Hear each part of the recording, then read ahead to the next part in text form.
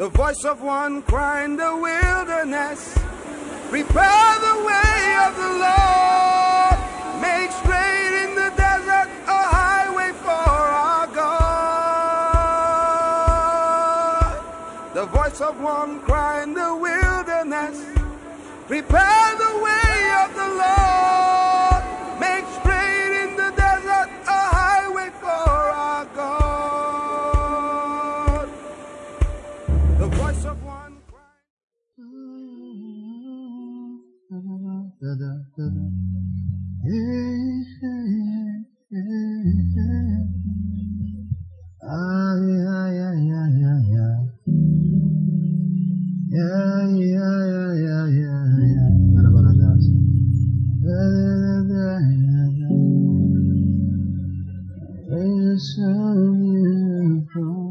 Father, we are grateful. We love you, Lord. Thank you for your word. You are wonderful. You are wonderful. God, so beautiful. So beautiful. We love you, Lord. We love you, Lord. Oh, we thank you for your word. We thank you for your word. You are wonderful. You are wonderful. Your ways are so beautiful. So beautiful. We love you, Lord. We love you, Lord. Oh, we thank you for your word. We thank you for your word. You are wonderful. You are wonderful. Your ways are so beautiful.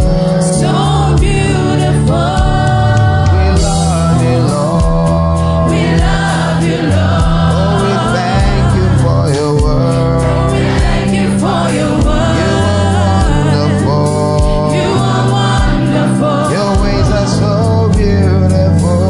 So beautiful. We love you, Lord. We love you, Lord. Oh, we thank you for your word. We thank you for your word. You are wonderful. You are wonderful. Your ways are so beautiful. So beautiful. Worthy is the Lord, worthy is our God, glory belongs to Him. He is the King of Kings. So we come to Him. Holy is the one seated on the throne. We give Him the praise today. As we pray and praise, come and have your way.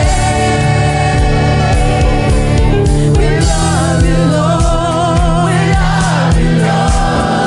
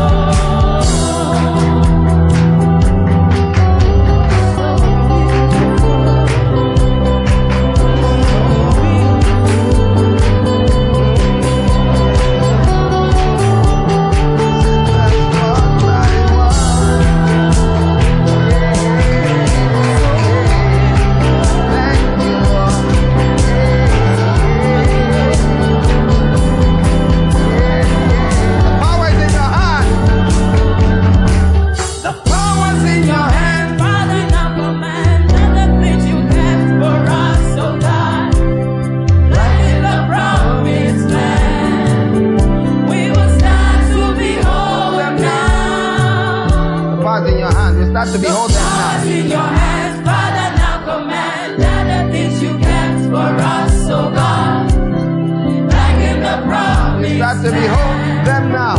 We will start to behold them now. The power's in your hands.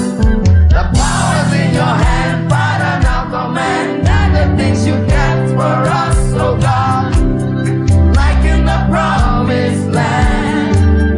We will start to behold them now. We love you, Lord. We love you, Lord. We love you, Lord.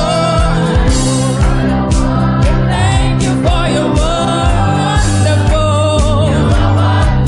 Your ways are so beautiful. We love you, Lord. We thank you for your word. You are wonderful.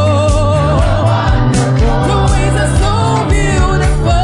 One more time we will say we love you. Lord, we thank you for your word. You are wonderful. Your ways are so beautiful.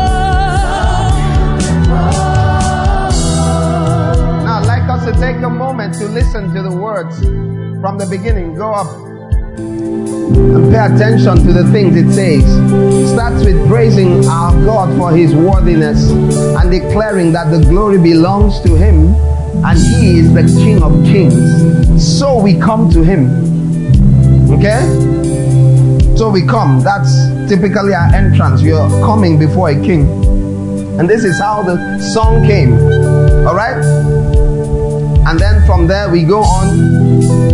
Holy is the one. So you see yourself, you praise him, enter his gates with thanksgiving, his courts with praise, and we come into his presence. Holy is the one seated on the throne. Now you're before him, and we give him the praise today as we pray and praise.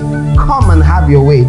So we ask the Lord to please express himself in our midst as we pray, as we praise, with our lives, with our lips, with our attention, even here today. He is our joy, he is our Lord, he is our love, sent down from above. Immediately you begin to know we are speaking about the Lord Jesus. Everything is found in him. The scriptures tell in Colossians that the fullness of the Godhead is contained in him. Okay? And this is where we find our joy and everything else. Joy is in his presence. Psalm 16 tells you everything is built around his praise. Creation praises him. Okay, it's about praising him. Oh, we'll come and dance and we'll clap our hands.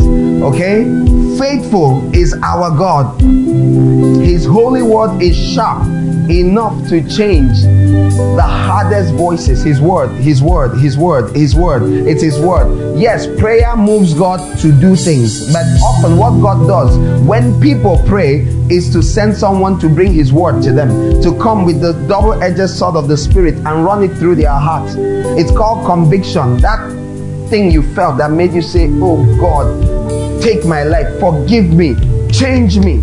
That was the conviction of the word. That was the spirit of truth coming on you and doing what he came to the earth to do. Remember, all the trouble and sin and problems we have on the earth was associated with, is a result of two people disregarding the word of the Lord.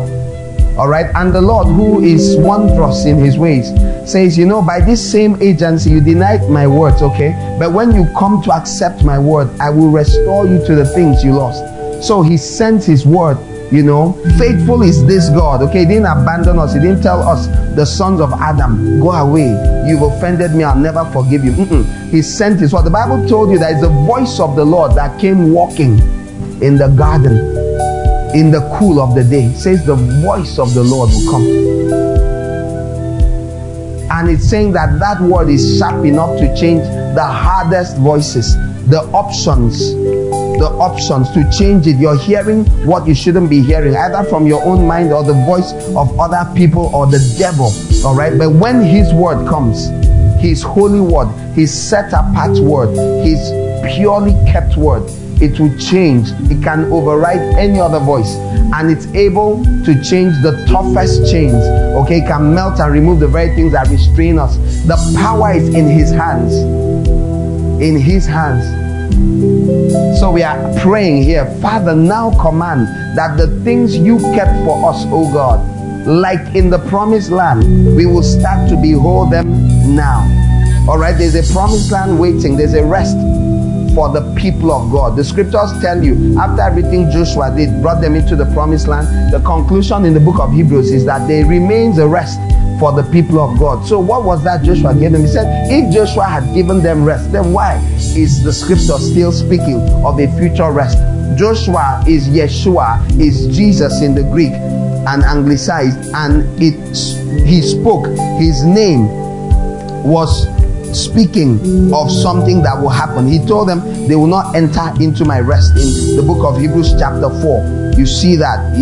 Chapter 3 began to talk about it. Chapter 4, we told in verse 3, you know, he swore in his anger, and yet his works have been finished since the creation of the world. In other words, the plans he had were already finished. So if he said they haven't entered his rest, then what was that place when the scripture said on the seventh day the Lord rested? And how come he said they will not enter his rest? You can't enter into the seventh day until the time for it. That day has not come yet. That time has not arrived. But the scriptures tell us his works were finished in the creation of the world. In other words, this would seem that God's promise is broken and the prophecy has failed. But scriptures can never be broken. The next verse tells you, for somewhere he has spoken about the seventh day in these words. On the seventh day, God rested from all his works. And again, in the passage above, he says, they shall never enter my rest. What they entered there after Abraham, in that Passover season, that was the third day. Rest is not for the third day. 2,000 years, third half of this is the 3,000th year. You don't enter rest here. All right. And when our understanding is off, we kilter, we think wrongly. The rest had to be here. The seventh day, that is the day of rest. And the scriptures tell us that on the seventh day God rested from all his works. And again in the passage above, he says, they shall never enter my rest. Okay, this guy is preaching what I'm preaching. Verse 6, therefore, since there still remains for some to enter that rest, and since those who formerly had the gospel, the good news, proclaimed to them, we are not the first people that heard the good news. There it is. Since those who formerly had the good news proclaimed to them in the shadow form did not go in because of their disobedience, God again set a certain day, calling it today. Today. Today. Today. Today. Today. This he did when a long time later he spoke through David. Years later, I didn't say it then. Years later, he said it through David, as in the passage already quoted. Today, if you hear his voice, do not harden your hearts. For if Joshua, King James says, if Jesus had given them rest. If you read in the pure old King James, you'll be confused. Some of you may have come across in the book of Hebrews. Why it says Jesus is because that's the direct translation of Jesus in the Greek. Joshua is anglicized for Yeshua, which means salvation. The same name. So it says that if he had given them rest, if Joshua had given them rest, God would not have spoken later about another day. There remains then a Sabbath rest for the people of God. The Bible told you in the 7th year in the book of Exodus.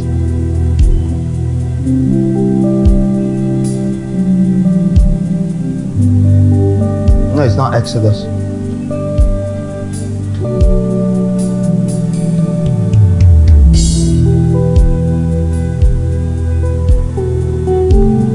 You'll find it in the book of Leviticus chapter 25, but you're going to also find it in the book of Deuteronomy. And you hear the Lord saying there that when if a Hebrew man comes, what did I read for? I gave you Leviticus, right? I gave you Leviticus 25. Yeah, when you go, you can read it. Yeah, I guess Leviticus 25 will do. But the Bible tells you that when you're an Israelite and the 7th year comes, that you're supposed to be let free. And that's what he means when he says there remains a Sabbath rest.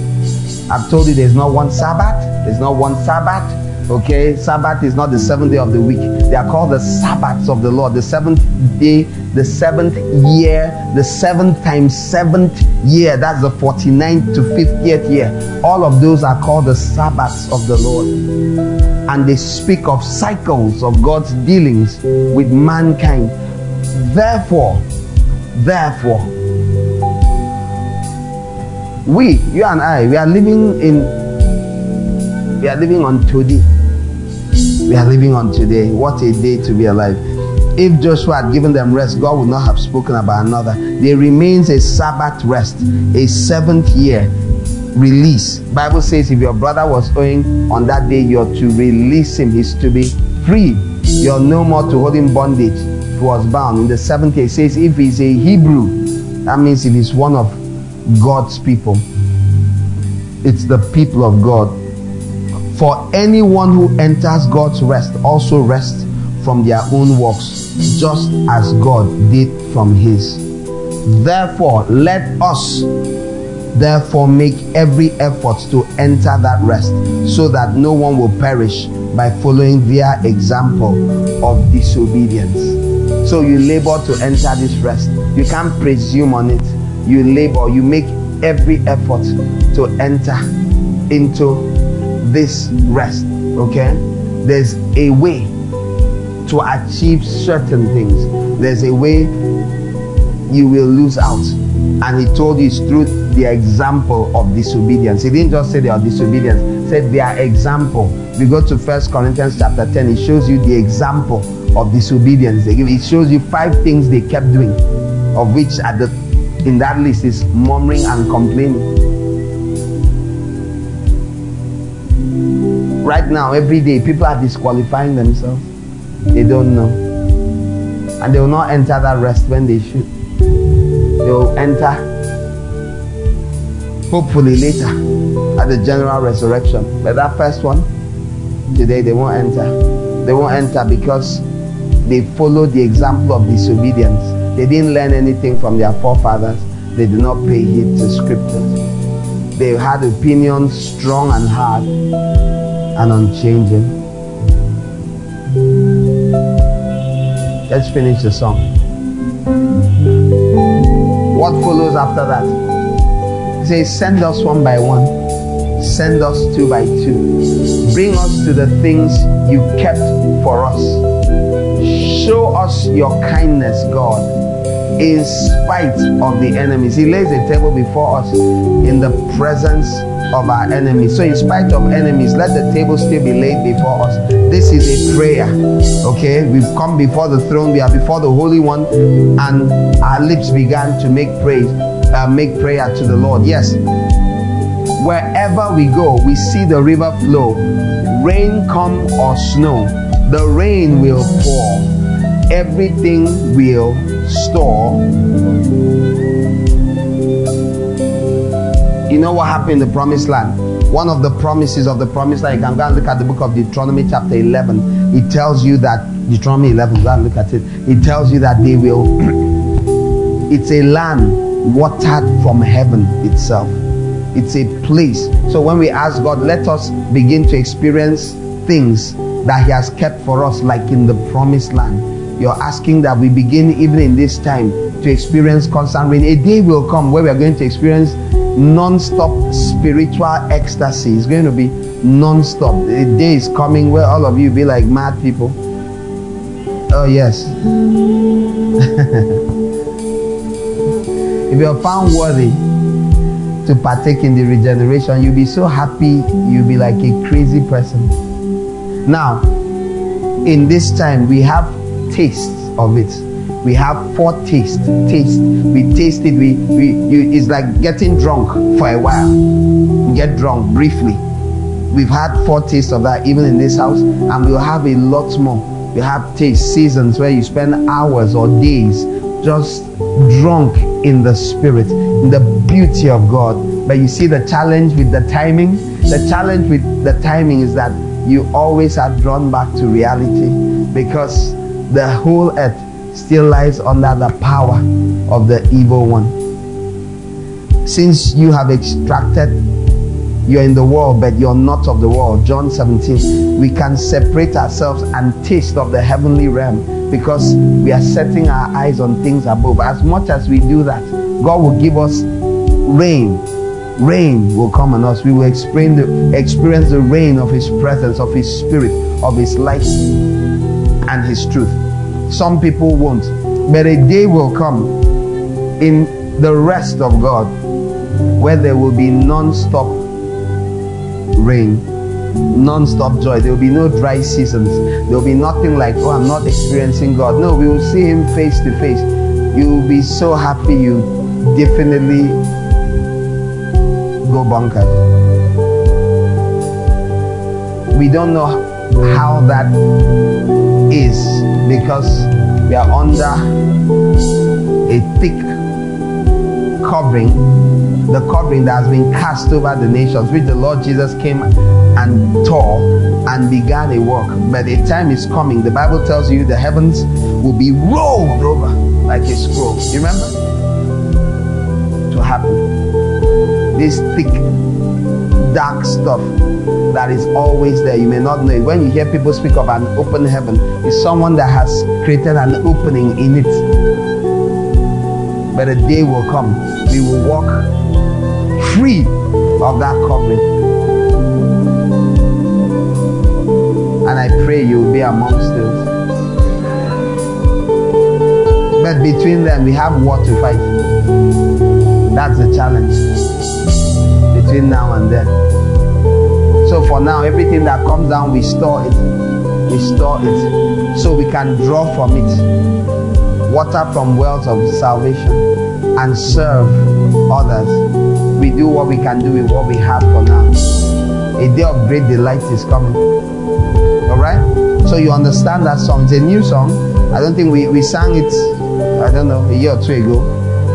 There's power in His hands. That's the part that we play. Now I had no idea what I was singing. I just kept hearing in my head when I was sitting down there. I didn't know it was this song. I just knew the chorus. If I'd known, God made sure I didn't know, I wouldn't have sang it, because I would say, no, that song is not ready. They haven't arranged the pieces. You know, why would there be 5 verses in a song? Because this is how it came. Like most of our songs, we were in a meeting and I just began to sing it. Those were the prayers on the spot of the moment. But if you're going to be able to repeat it, it has to be arranged a bit, or it will be impossible to sing. So let's hope we'll send out a recorded version and you carry it. I'd like you to pray for a moment, just a moment. Tell the Lord the things I just said in your own words. Okay? Tell Him in your own words. Tell Him you've come. Tell Him you run down here. Everything belongs to the Lord. He is in control. Father, make us whole today. Work in us, change our hearts, God. Walk, Lord God, on every part of God. Renew us, cause your people to shine. Teach us, Lord, about your rest. Father, Lord God, give us zest to fight till we attain the promised land. Give us a taste of you, oh God. Give us the best of you, oh God. Give us your rest, Almighty God. Help us know the things you have for us. We came here to ask for mercy, God. We came here to ask for grace. We came here to get the power, Lord, that all, Lord, might run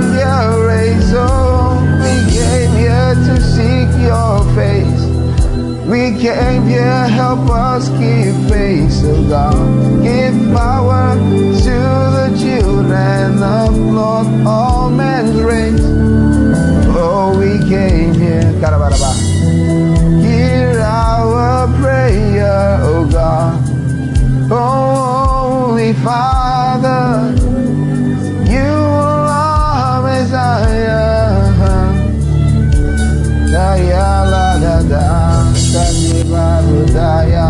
Kibarate paratasitole mambrate la kingradilo shapreta rekrumbatela la kamarate de halia bariba sutake vadea lubranda pecando bashandeta era bande ko parida yere barakari bandara halikara ilibanda sharabaraba irabara da da da da da karabaraba iribuba ya ya maruda sibragadese irabaria kadada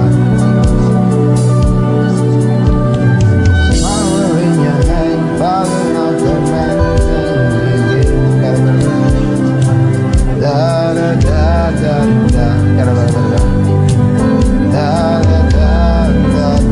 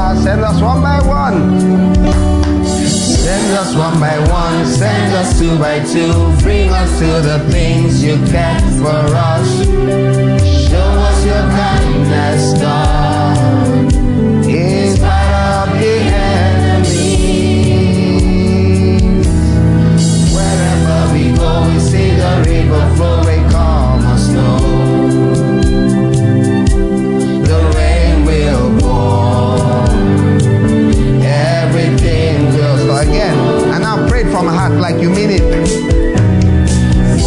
One by one, send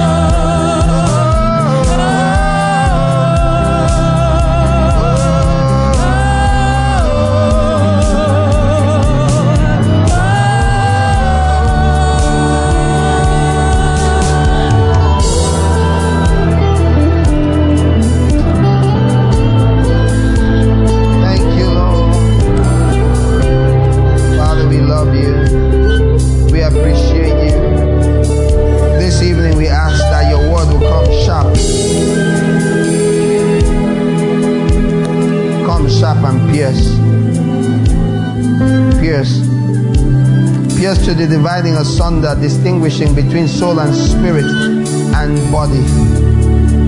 Discern the thoughts and intents of the hearts this evening. Right now, whatever time it is in your time zone, the world will come. Oh, you learn to run. His word runs swiftly. It runs through the earth. It is the word of the Lord. It's what my will will give birth.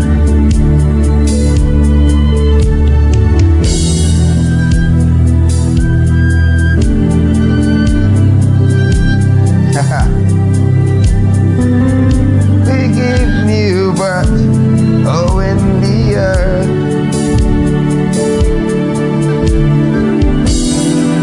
It's the ones who will give new birth. They'll give new birth in the earth.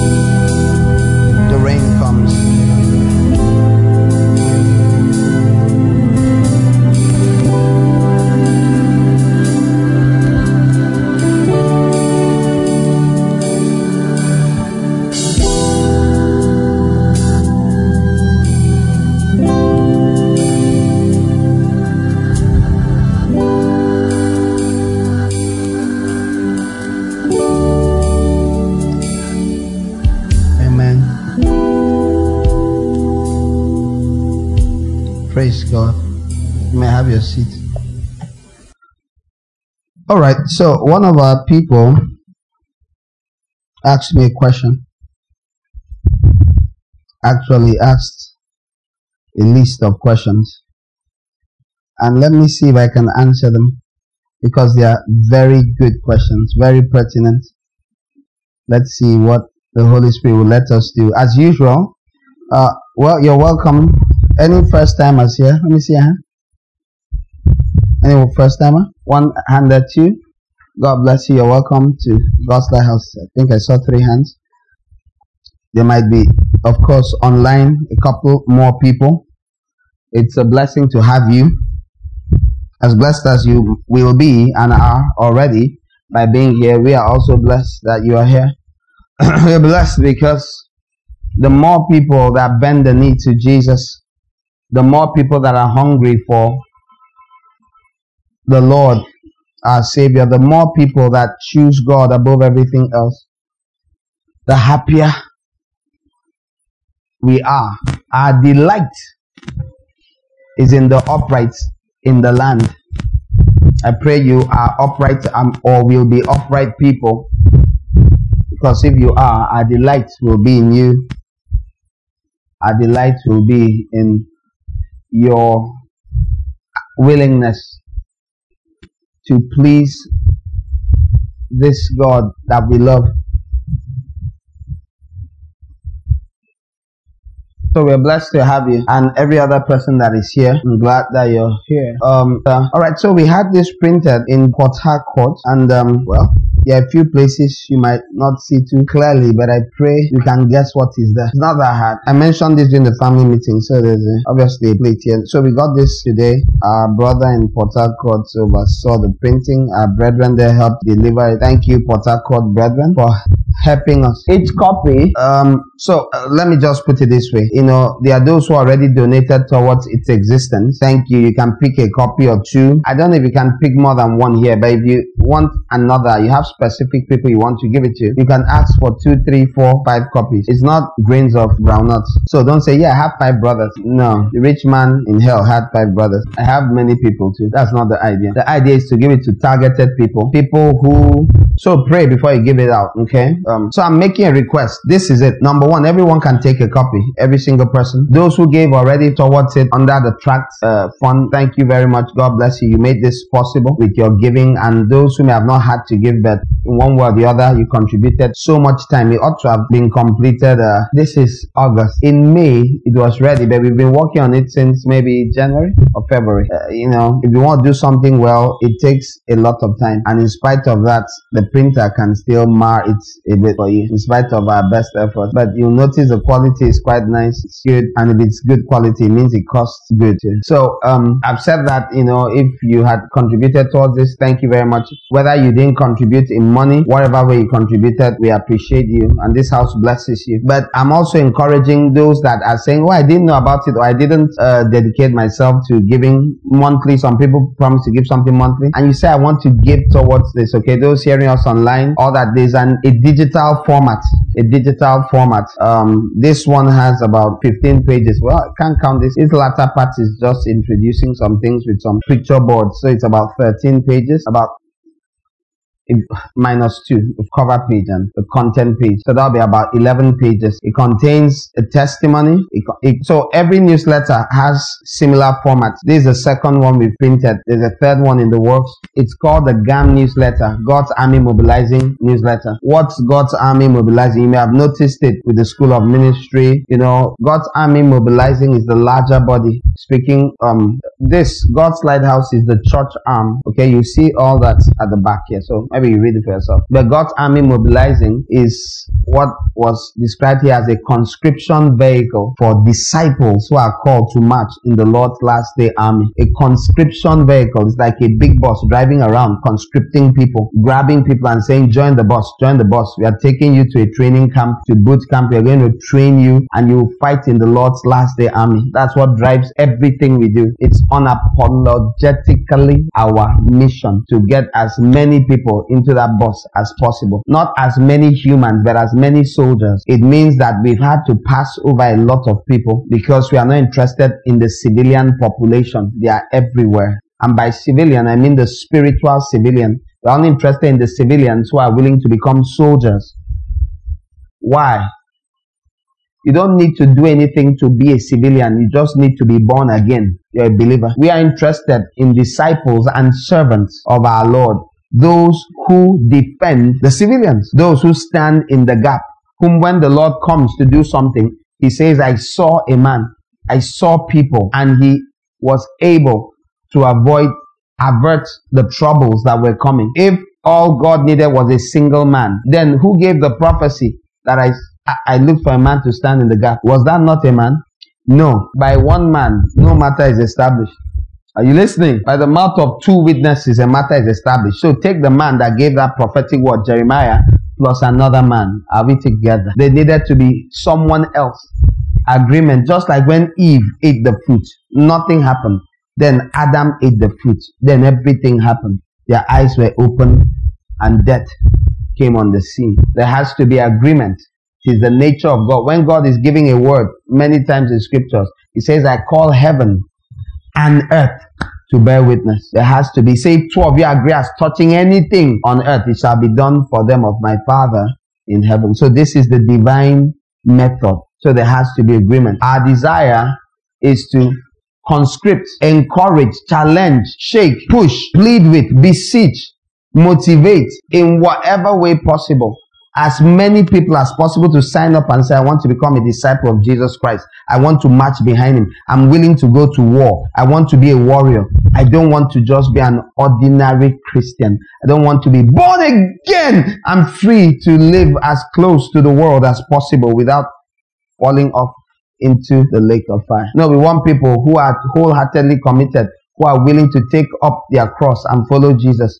To leave behind father, mother, brother, sister, landed property, children, spouse, and go after Jesus. We are not hiding to say these things.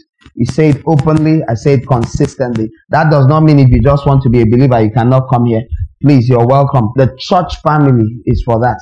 A church is like a home. God's lighthouse is the church family for that purpose. The school of ministry is a place for training people in ministry and bringing them into an understanding of what ministry is about. The word diakonia means to serve, and there are endless ways of serving. Endless ways. The donkey that carried Jesus into Jerusalem was serving him. He carried Jesus. He bore him. He was the bearer of the Lord. He eased his access to Jerusalem. And so service abounds. And in the book of Romans 12, one of the very first classes we did in the school of ministry was about the ministry, the body ministry, as opposed to the fivefold ministry which most people focus on and which excludes the majority of the body of Christ.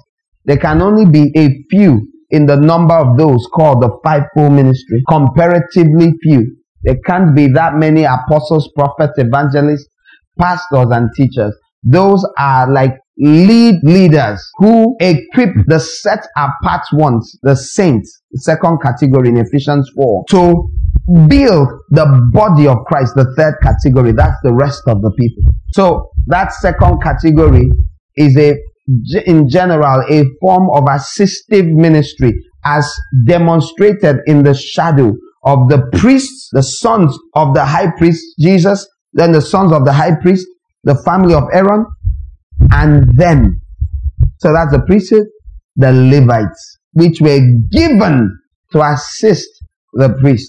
And that was the picture that was revealed in the shadow and confirmed in the substance. This is what we are about, to do all we can do to bring as many Levites into the fold.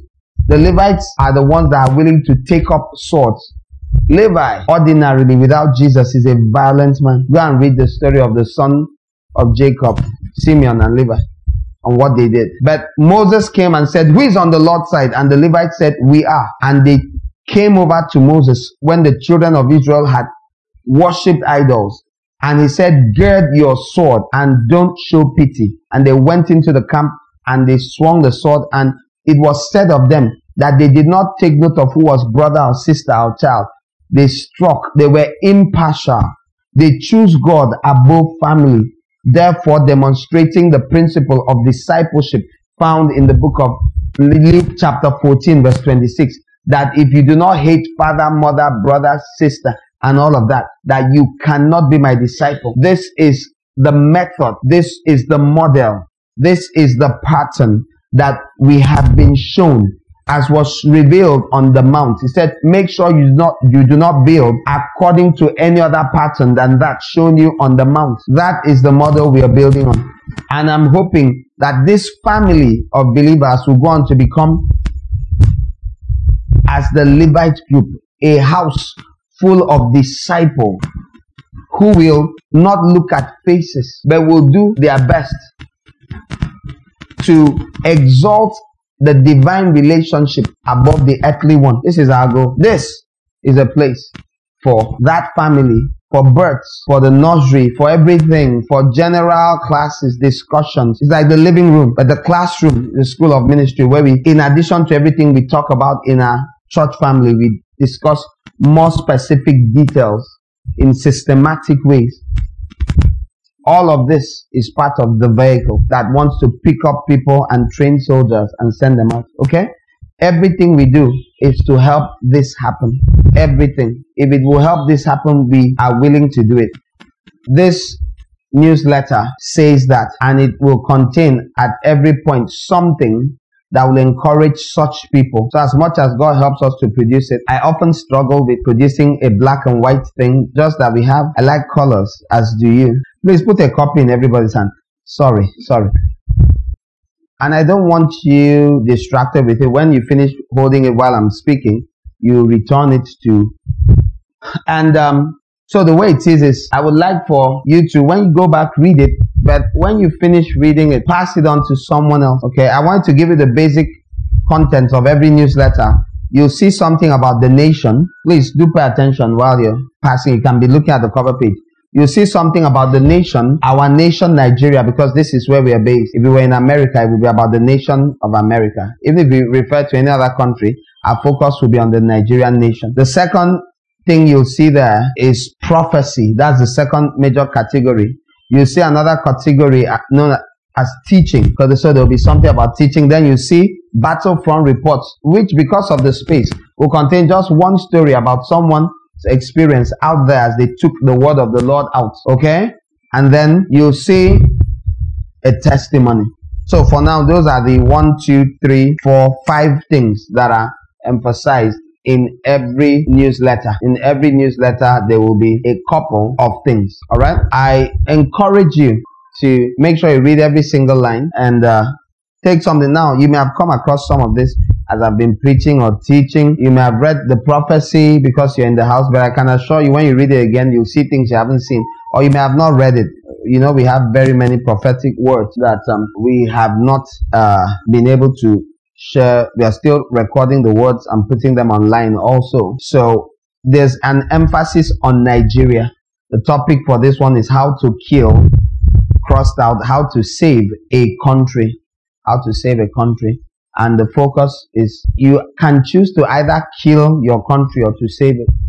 It's a very real choice. It's a very real choice. It's a very, very real choice. Most people don't know. They've been taught to believe that what you do doesn't matter, that what will be, will be. But it's people that make things to be. People make things to be. Okay? If it's a problem, I can collect it back. I'm sure it won't be a problem. Alright, so the last thing I want to say is what I started saying at the beginning. If you want to give towards this, if you want to give, so there are about 300 naira would be close to the cost of production. About 300 naira. There are 3 classes of people. One, those who don't bother. You don't have to give anything. Things are tough. Don't bother. There are those who can give. You can give. Okay. You can give 300 naira. Then there are those who can give at least 500 naira for it or above. I should have said 4 categories. That 4th category, well, maybe the ones who give 300 to 500 naira are the second. The last category are those that say, I want to give and give for other people. For all those people that can give and all the people we are going to give it out to. We have about 2,800 copies. But supposed to be 3,000. Have about that number. It's not barely enough. I've seen tracts finish so fast. And this is not a tract. This could have given us 20 different tracts. So more than 20 different tracts. So I encourage you, you want to give something, it's very welcome. Please, the account number for tracts, that account number, put up the account number on the screen and also be put up on the hall. You want to give something towards this because let me explain something. Everybody has something on the internet. Okay, it's fine and good, websites and all that, but there are millions of websites. There's millions of everything. There's information overload. It's one of the last day problems. There's too much of everything, good and evil, and one can only go after so much. Now, whatever goes out the most, whatever is heard the most is what people believe. Whatever they hear the most is what they believe. Whoever is in their face saying something is the news they turn to. So I beg you, I would be a much richer preacher. This church would be much richer. We would have air conditions, at least 3 or 4 in this hall. We'd be in a bigger hall. We'd have a lot more if we were not printing things. Even in deep poverty, and churches can be poor, we're always committing ourselves to printing the gospel in one way or the other. And it's always very costly. Even small efforts will be like 55,000 naira. It's because we know that you can't just say we have a website. Who have they gone there? Even if you have 20,000 people going to your website every day, so what? Are there 20,000 people on earth? Put something in their hands. Why I don't like making it black and white is because I want people to want to read it. It's not because of yanga. It's not because of pride. I'm not into all that. No, quality. I want people to read it. I want them to see 1, 2, 3 and pick the shiny looking one. It looks interesting. So they will read it. And when they read it, they may become disciples. They may fall in line in the army of the Lord. They may become disciples of Jesus Christ. The question is, what are you willing to do? for them to become disciples of Jesus Christ. And I'm willing, me who is willing to humble myself in many ways, will still make it look nice, because I want it to be read, not by everyone, but by those whom the Lord draws. So we will pray a prayer before we're done and ask that God will lead us to only give it to those who will hear it, snap to attention, and head towards the training grounds or the battlefield. People need encouragement. There were times in Nigeria, in the days of Pa Elton, the 50s, 60s, the war contributed to it stopping. The war, the civil war in Nigeria. They were sending the herald of his coming. How many of you have heard about the herald of his coming? No, I was in a plane traveling somewhere, I think Abuja, sometime in January, and it came to me, and we had been planning on, I think we had already printed the first volume some time ago, and we were thinking on this, but I was already saying, let's work on the second volume. And then I'm reading Messenger, a book about Sidney G. Elton. Have you ever heard of someone that prophesied that the time will come when the Nigerian government will be paying for people to go to the north and preach? Paying people? Okay, so it is Sidney Elton that said things like that. He was a white man who came and became a Nigerian and stayed here till he died. It is said, believed, rumored that part of why he traveled one time in 60-something or two or three or four, and never traveled again, because he heard there was a rumor that if he travels, they won't let him come back in. So he never went to his country again. He said he was Nigerian. Before I saw a picture of his face, before we saw a vision of him, we saw him, we were praying for Nigeria one of those days in 2018. And as we were praying for different sectors, the police, the army, the NAFDAC, just different sectors of the nation, the legislature, we're picking areas, many, the railroads, the railway companies, the this, the that, we're praying just the way we normally pray for Nigeria. Not about Islam endlessly, not all those things that Christians gather non-stop to pray about. No, we actually pray for real things. Pray for the universities, not because of strike. No, not when there's a problem. When everything is fine, you pray. It's like praying for a human being. God bless her today as she goes. Guide her, direct her.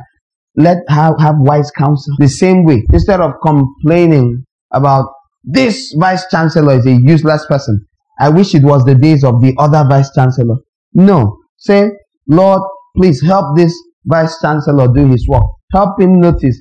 Let the cries of poor students be heard. Let there be intervention. Lord, please, you're the God of justice. Intervene for the oppressed. That's how to pray. Not, Lord, take away sleep, from endless witchcraft type prayers, which we think is normal. Very unscriptural practices. The scriptures tell you how to do things, but many people don't know that the scriptures reveal the truth and tell you how to do things. They believe scriptures are for going into cherry-pick promises and nice things and claim. That's all. They don't understand. Our duty, amongst other things, and in the group of others around the world, is to make people understand the ways of our God. The ways, His character, His nature, His desires. He has desires, and if no one knows it or spreads it, everybody follows the wrong desires, because they don't even know that there's a method to the things. There's a right time and procedure for every matter. They don't know there's a procedure. And as I was reading this thing, and I saw that people, I mean, they put samples of letters, a beautiful book by Abiodun Abodunde, and people would write him, and he would order from the US, and I think Gordon Lindsay were involved with the printing and all of that, and they would get copies, and they would not be enough. And these are people's forefathers writing, please, the 100 copies you sent us was not enough. Please, in our village, our community alone, there are 400 people.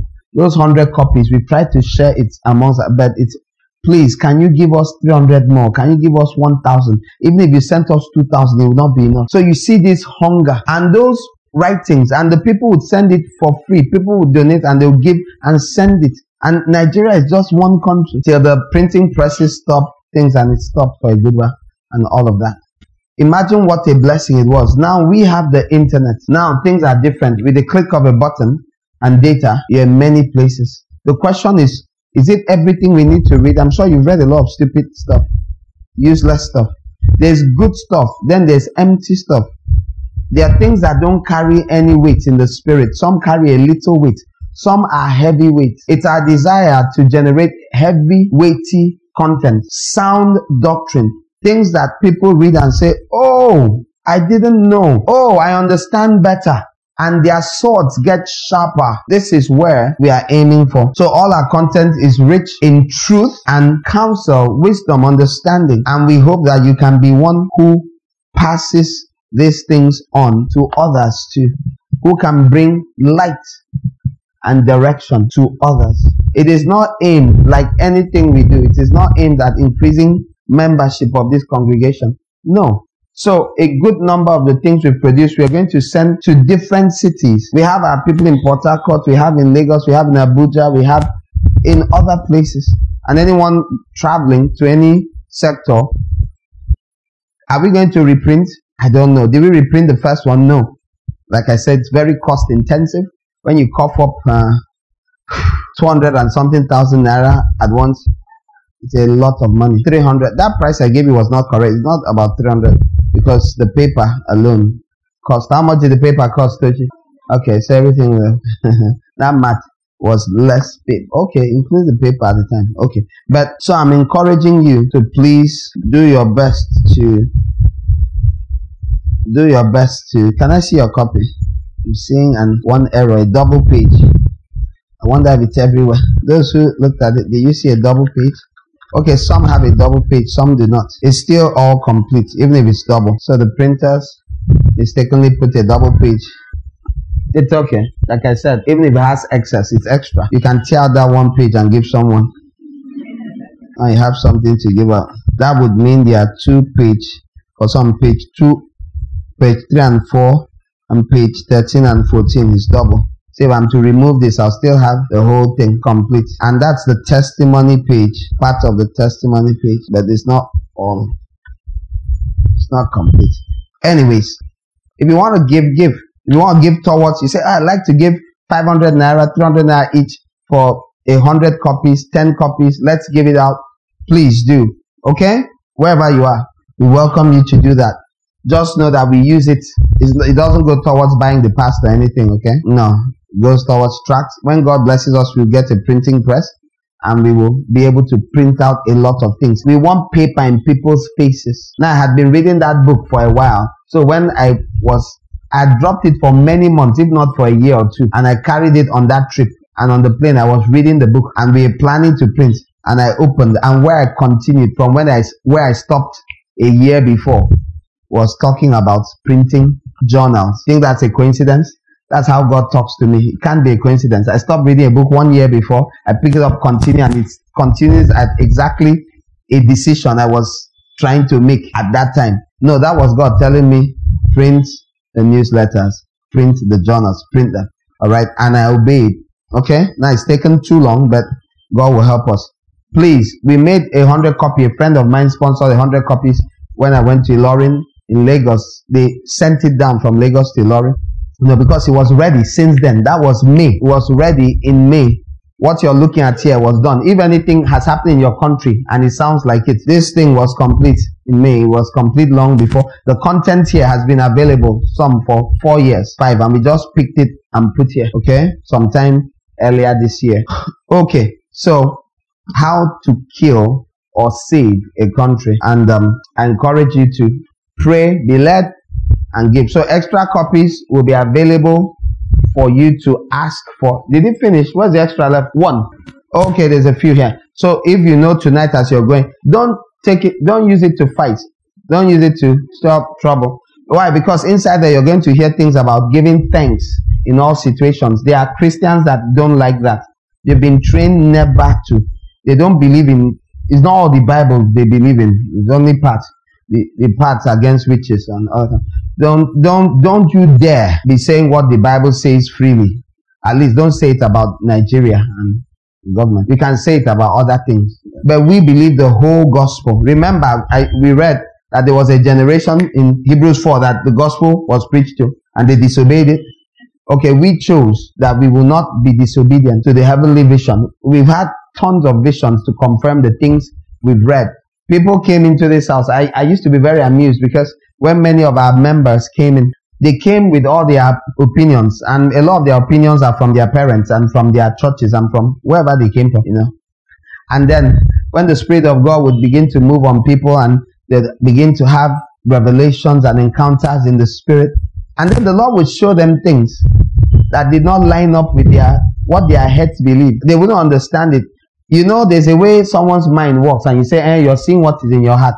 But when you're seeing what is not in your heart, you're in trouble now. So they would have prophetic words, they have prophetic revelations, see visions, And like that time we saw Elton, and we didn't even know who he was. When I saw the picture, we left the meeting. I don't know what I was searching for something, and I stumbled across a book, Messenger, about Sidney Elton, Pa Elton. And I went like, wow, is this how he looked? And Brother Michael, who had seen the vision and had shared the vision earlier on, that while we were praying, I heard that this man is Elton, and as we were naming things, he was with like thumbtacks. As we pray, he will pin something into embed that prayer point. As we pray, oh God, we are praying for the ministry of works. We are praying that roads be built. He would pin, and he was talking. It was like a map of Nigeria, and this white man, he was saying, my Nigeria, my Africa. He was talking over it. So when I said, wow, this is how Elton looks. And Michael said, that's the man I saw, that's the man I saw, that's the man I saw. We didn't even know how he looked. I didn't. I just know that years before, I was talking to someone, 2009 or 9 should be. I was talking with an older lady somewhere, and I was saying some things, and it was after a church meeting. We had been in the same church for a while, but I was handling some studies. And she spoke to me and she said, the things you say, the last time I heard it was from Pa Elton when I was a child, and my parents, we used to go for Bible studies in his house. First, I was astonished that someone that had known him personally was standing in front. I was like, really? But I also felt very bad. Every time I remember it, I feel it's a bittersweet thing that someone who would be about 55 years old, 50s, would be hearing something she was hearing when she was 8, 10 for the first time from someone who does not know who she's talking about. So in between that, where are all the sons he raised? I don't know if you think about this thing. One of our people was telling me how one of the NCCF coordinators in the city where he is met them and was talking to him and telling the same thing. So he was telling him, he said that many of the people he raised don't say what the man taught them. They don't talk about what the man taught them, that they've all gone their way. And this is an older man. And the man was talking about how they would have meetings and it would last for hours. So he told the man, that's how our church is. He said, the man stopped and looked at him, really? He said, yes, we have Bible study for hours. And I was like, and the man would say something and say, yes, that's how it is in our church. I'm talking about some weeks ago. I don't mean, he was just telling me some days ago that he met this patron some weeks ago, and the man was saying things. That man was just saying, they say, the man knew Pa Elton was one of, in their days, they were students like you, and they would go, like we have meetings like this, Pa Elton would be teaching. Again, if you don't know Pa Elton, it won't mean too much to you. Just know that he was amongst the first people that went around universities. These are the people in the foundations of NIFES, the foundational people that began many things you take for granted. This Akwa Ibom State, he had a big hand. Ministries here, they were sponsoring missionaries, they were sponsoring our back here, southeast, did ministry in this place. They reached out, I was surprised because I knew it was in Elisha in the west, but they did lots of ministry. They sponsored ministries, they put ministers on salaries, sent them out to the villages all over in the 50s, 60s. The things you take for granted were not always available, and so many people, the things they learned, they began to teach in an organized way about the gifts of the Spirit. The gifts of the Spirit, the things of the Spirit, many things. Things that you take, many of the big servants of God you heard about, some are gone on, like Benson Dowser, and like others, that are still alive. Wale Oke, many people, almost everybody, big names. They were like you are now. They were sitting, he was their teacher. So he had a strong influence in Nigeria. A very strong influence in the whole spiritual climate. Organized teaching. There were other servants of God whom God used throughout the ages. He always has a witness. manifestations of the Spirit and all that. But the person who reduced things to, who started a Bible school, reduced things to systematic education in the things of the Spirit. Since I think he came in 1930, about 1930 or 32 or so. All right. So enough said about that. I did feel something historical will come up. I didn't know it when I left the house, but I'm hoping that is it. Okay. So feel free to say, I want to pick this for, especially preachers. Some preachers, not every preacher. Anyone that loves God passionately, anyone that mourns for Nigeria, anyone that is an intercessor, not in name, but has a passion. You can say, oh, can I have 3? There's one person here, the other one lives in Ikorekwen. For Ikorekwen people, a few of you take it to, okay? Don't connect it to your church too much. Keep it separate, okay? It's not an invitation for church meeting, but it is an invitation to repentance. I wish especially that pastors will get it. Maybe it might help them pray better. Remember the content of this thing. We try to put the dates where we can, Nothing here is connected to our political season. These things came when none of that was in view. We didn't put it down in connection. This testimony, no date. I see no date on this testimony. Anyways, so this testimony was put together. It's from 2018, I think. That's when what happened here. 2019, it was in this building. 2019-20. That's when it happened, 2019. All right, and let's pray. Father, we thank you for the opportunity to serve you. We thank you for the privilege of printing the truth contained in these pages. Thank you for all the support. Bless and replenish all those that gave towards it in cash and in effort and in labor and in sleepless nights and in just everything. The designers, everyone, everything they did. Thank you so much. Father, I ask that you give it eagle's wings, this and all the rest. We ask that you cause it to come before the eyes of those who seek to fear you and those who fear you, that you encourage them, and then those whose minds have been defiled by falsehood and lies, let them know this truth that will make them free. Bless them, restore. Let the truth restore in the name of Jesus. Thank you, Lord. Amen. So this should go, some of it should go to Jos, some of it should go to different towns. Let's remember that maybe some of cities, maybe 100, some 50, some 200, wherever we can send it, and whoever receives it, don't keep it for yourself, except God leads you, okay, reserve 10 for some purpose. Try and put it into the hands of servants of God and other people who need encouragement, hope, and reassurance that God's will is being done in this nation, even as we speak. Okay? Above all, practice the things you read in it, and you'll be blessed in what you do. Amen. Now, if you have a pen to write, I'm going to be fast. Someone asked me, please, I need a greater depth of revelation on the teaching and prophecies on the events of the first 1,000 years of the Lord. That's this 7,000 year season. It's interesting that came up while we were singing. I understand now why that song came. That's it. So that's the first question. I'm going to attempt to answer some of those questions. But first of all, I'd like you to know that some of what I'll say, and it's why I will not say too much, is done in our Believers Bible School, which holds here on Mondays, Tuesdays, and Thursdays. Our Believers Bible School is not the same as the School of Ministry, God's Army Mobilizing Kingdom Academy. Okay, so don't mix it up. Believers Bible School holds here. All right, you don't need to register. Anybody can come, any place can come and join.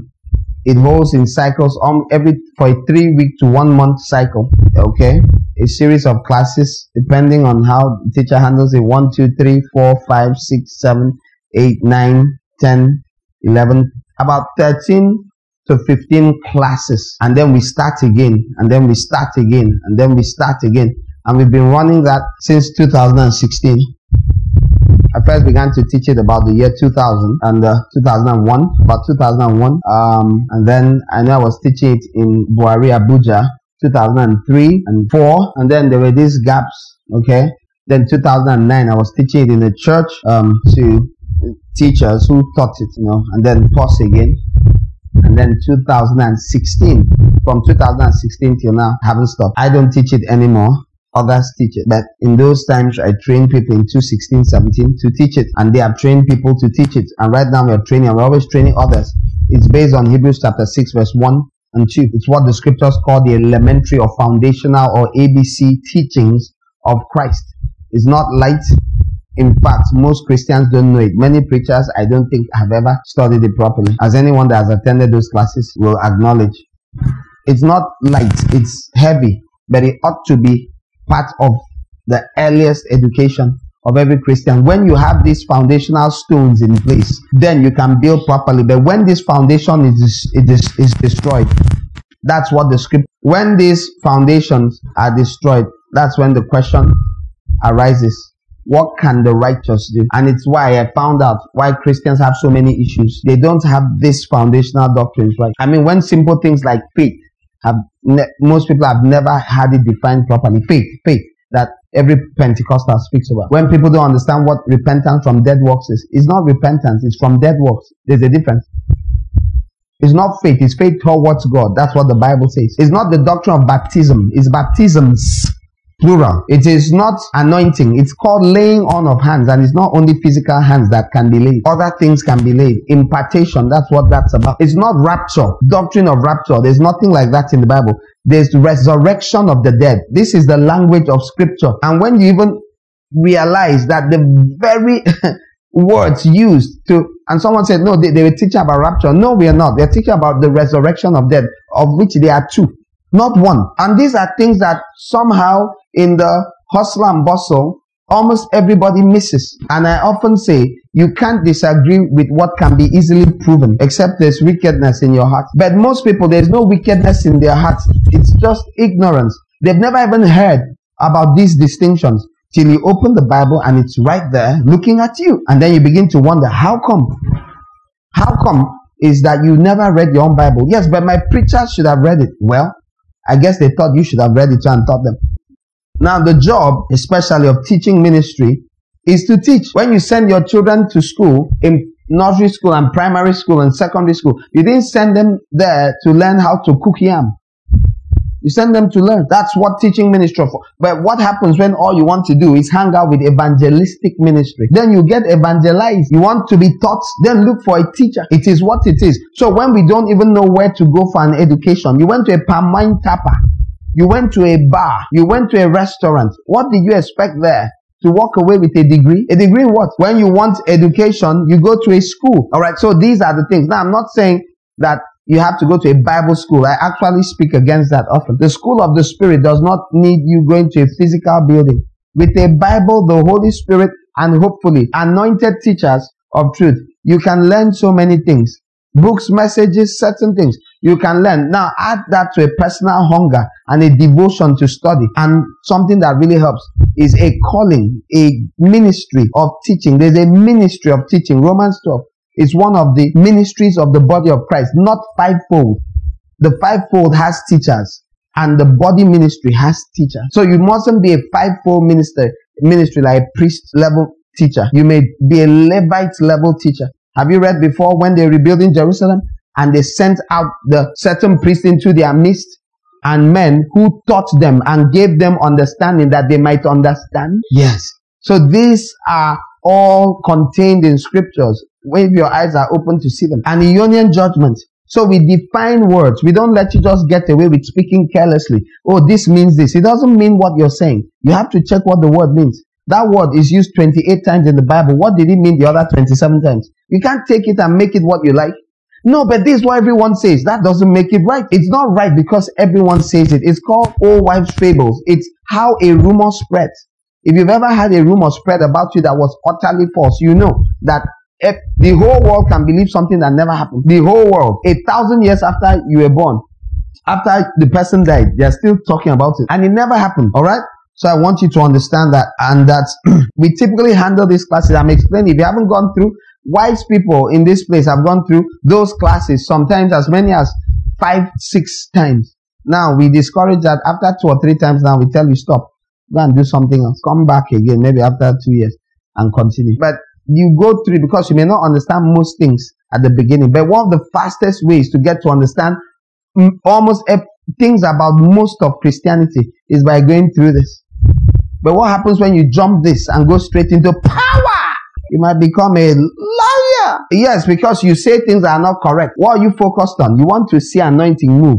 So you spend endless hours praying, wanting to stop anointing. That's not the foundation of Christianity. It's not prayer. It's the teachings of Christ. That's what the scriptures say is the foundation. It calls it in. Therefore, leaving the discussion of the elementary principles of Christ, the foundational doctrines of Christ. That's what it calls it. You can't go making your own. It's called a foundation. The city is built on a foundation. Apostolic doctrine. It says the church continued in the apostles' doctrine, not in everyone's doctrine. He didn't say the church continued in doctrine. He said it continued in the apostles' doctrine. And today you have people bashing the apostles' doctrine. So what will you be built on? Because the New Jerusalem is built on the foundation of the apostles and prophets. And this is that foundation. The words they spoke as the Spirit inspired them. Jesus had told them, when I send the Holy Spirit, He will teach you, guide you into all truth, and He will remind you of the things which I had said. So the Lord will bring back things to them that they needed to know. John made it clear that there are many things which Jesus taught and said and did, that if you were to write them in a book, all the books in the world will not contain it. So how come the apostles in Matthew, in telling Luke the stories, in John, in the book of Mark, that it was likely dictated by Peter, it's said often, traditional, to John Mark, how come they all talked about similar things? Because the Holy Spirit brought back memories. You see the book of John, you think it was written while Jesus was alive. It may have been 50 to 70 years after Jesus died that he wrote that book.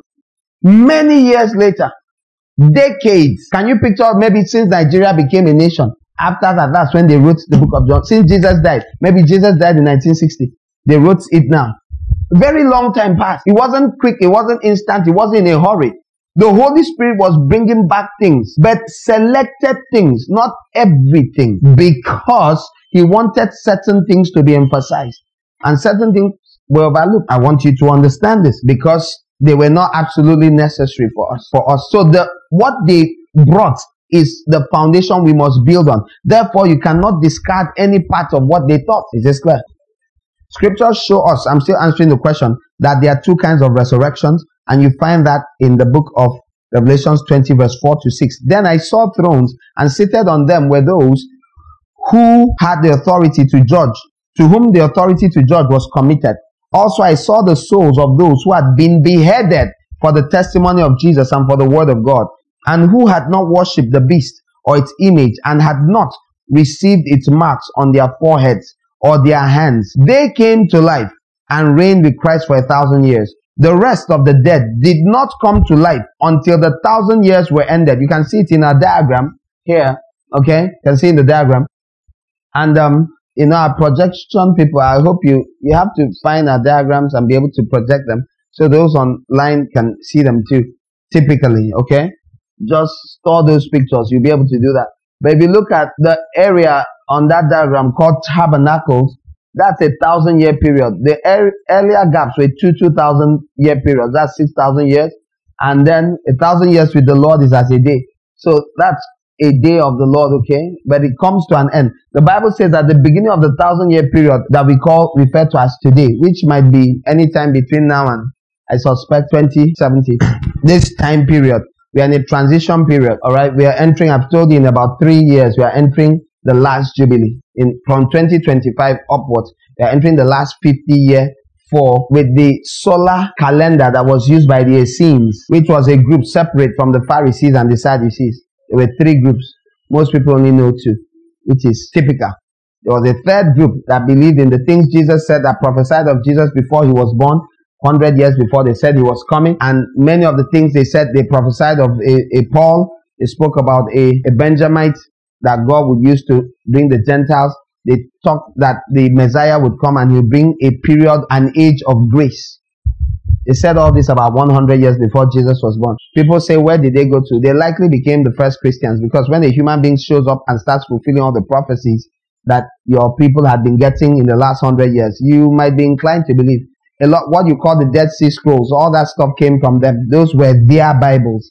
Those were their records. Those were their handwritten. They found nearly 1,000 copies of different scriptures and scrolls that are used. So when you read your Bible at the bottom, you see the earliest manuscript, the manuscript, the this, the that. Essenes, Essenes, were responsible for that. Now, according to the Pharisees use a lunar calendar. That's the moon cycles, but the Essenes use a solar calendar. And according to their calculations, according to Pharisee calendar, this is the year 5082 or so. And that was the calendar I knew about all my life. According to the Essene calendar, this is the year 5,000 and just deduct from 6,000, deduct 53 years. So about 53 years remain for 6,000 years to be complete. And I think that calendar is way more accurate than the other one. I don't trust the Pharisees anyhow. You can trust them, but just know your calendar. And I'm saying this to Christians everywhere. You're using the Pharisee calendar. Jesus did not like them. What should you keep company with? Evil company corrupts good manners. So people were saying the year 2000. No, it's not the year 2000. And I'll go any day with tested and proven things. That 1,000 year period, the Bible says, I just read it to you from Revelation 20, that the rest of the dead did not come until the 1,000 years were ended. This is the first resurrection. He calls it the first.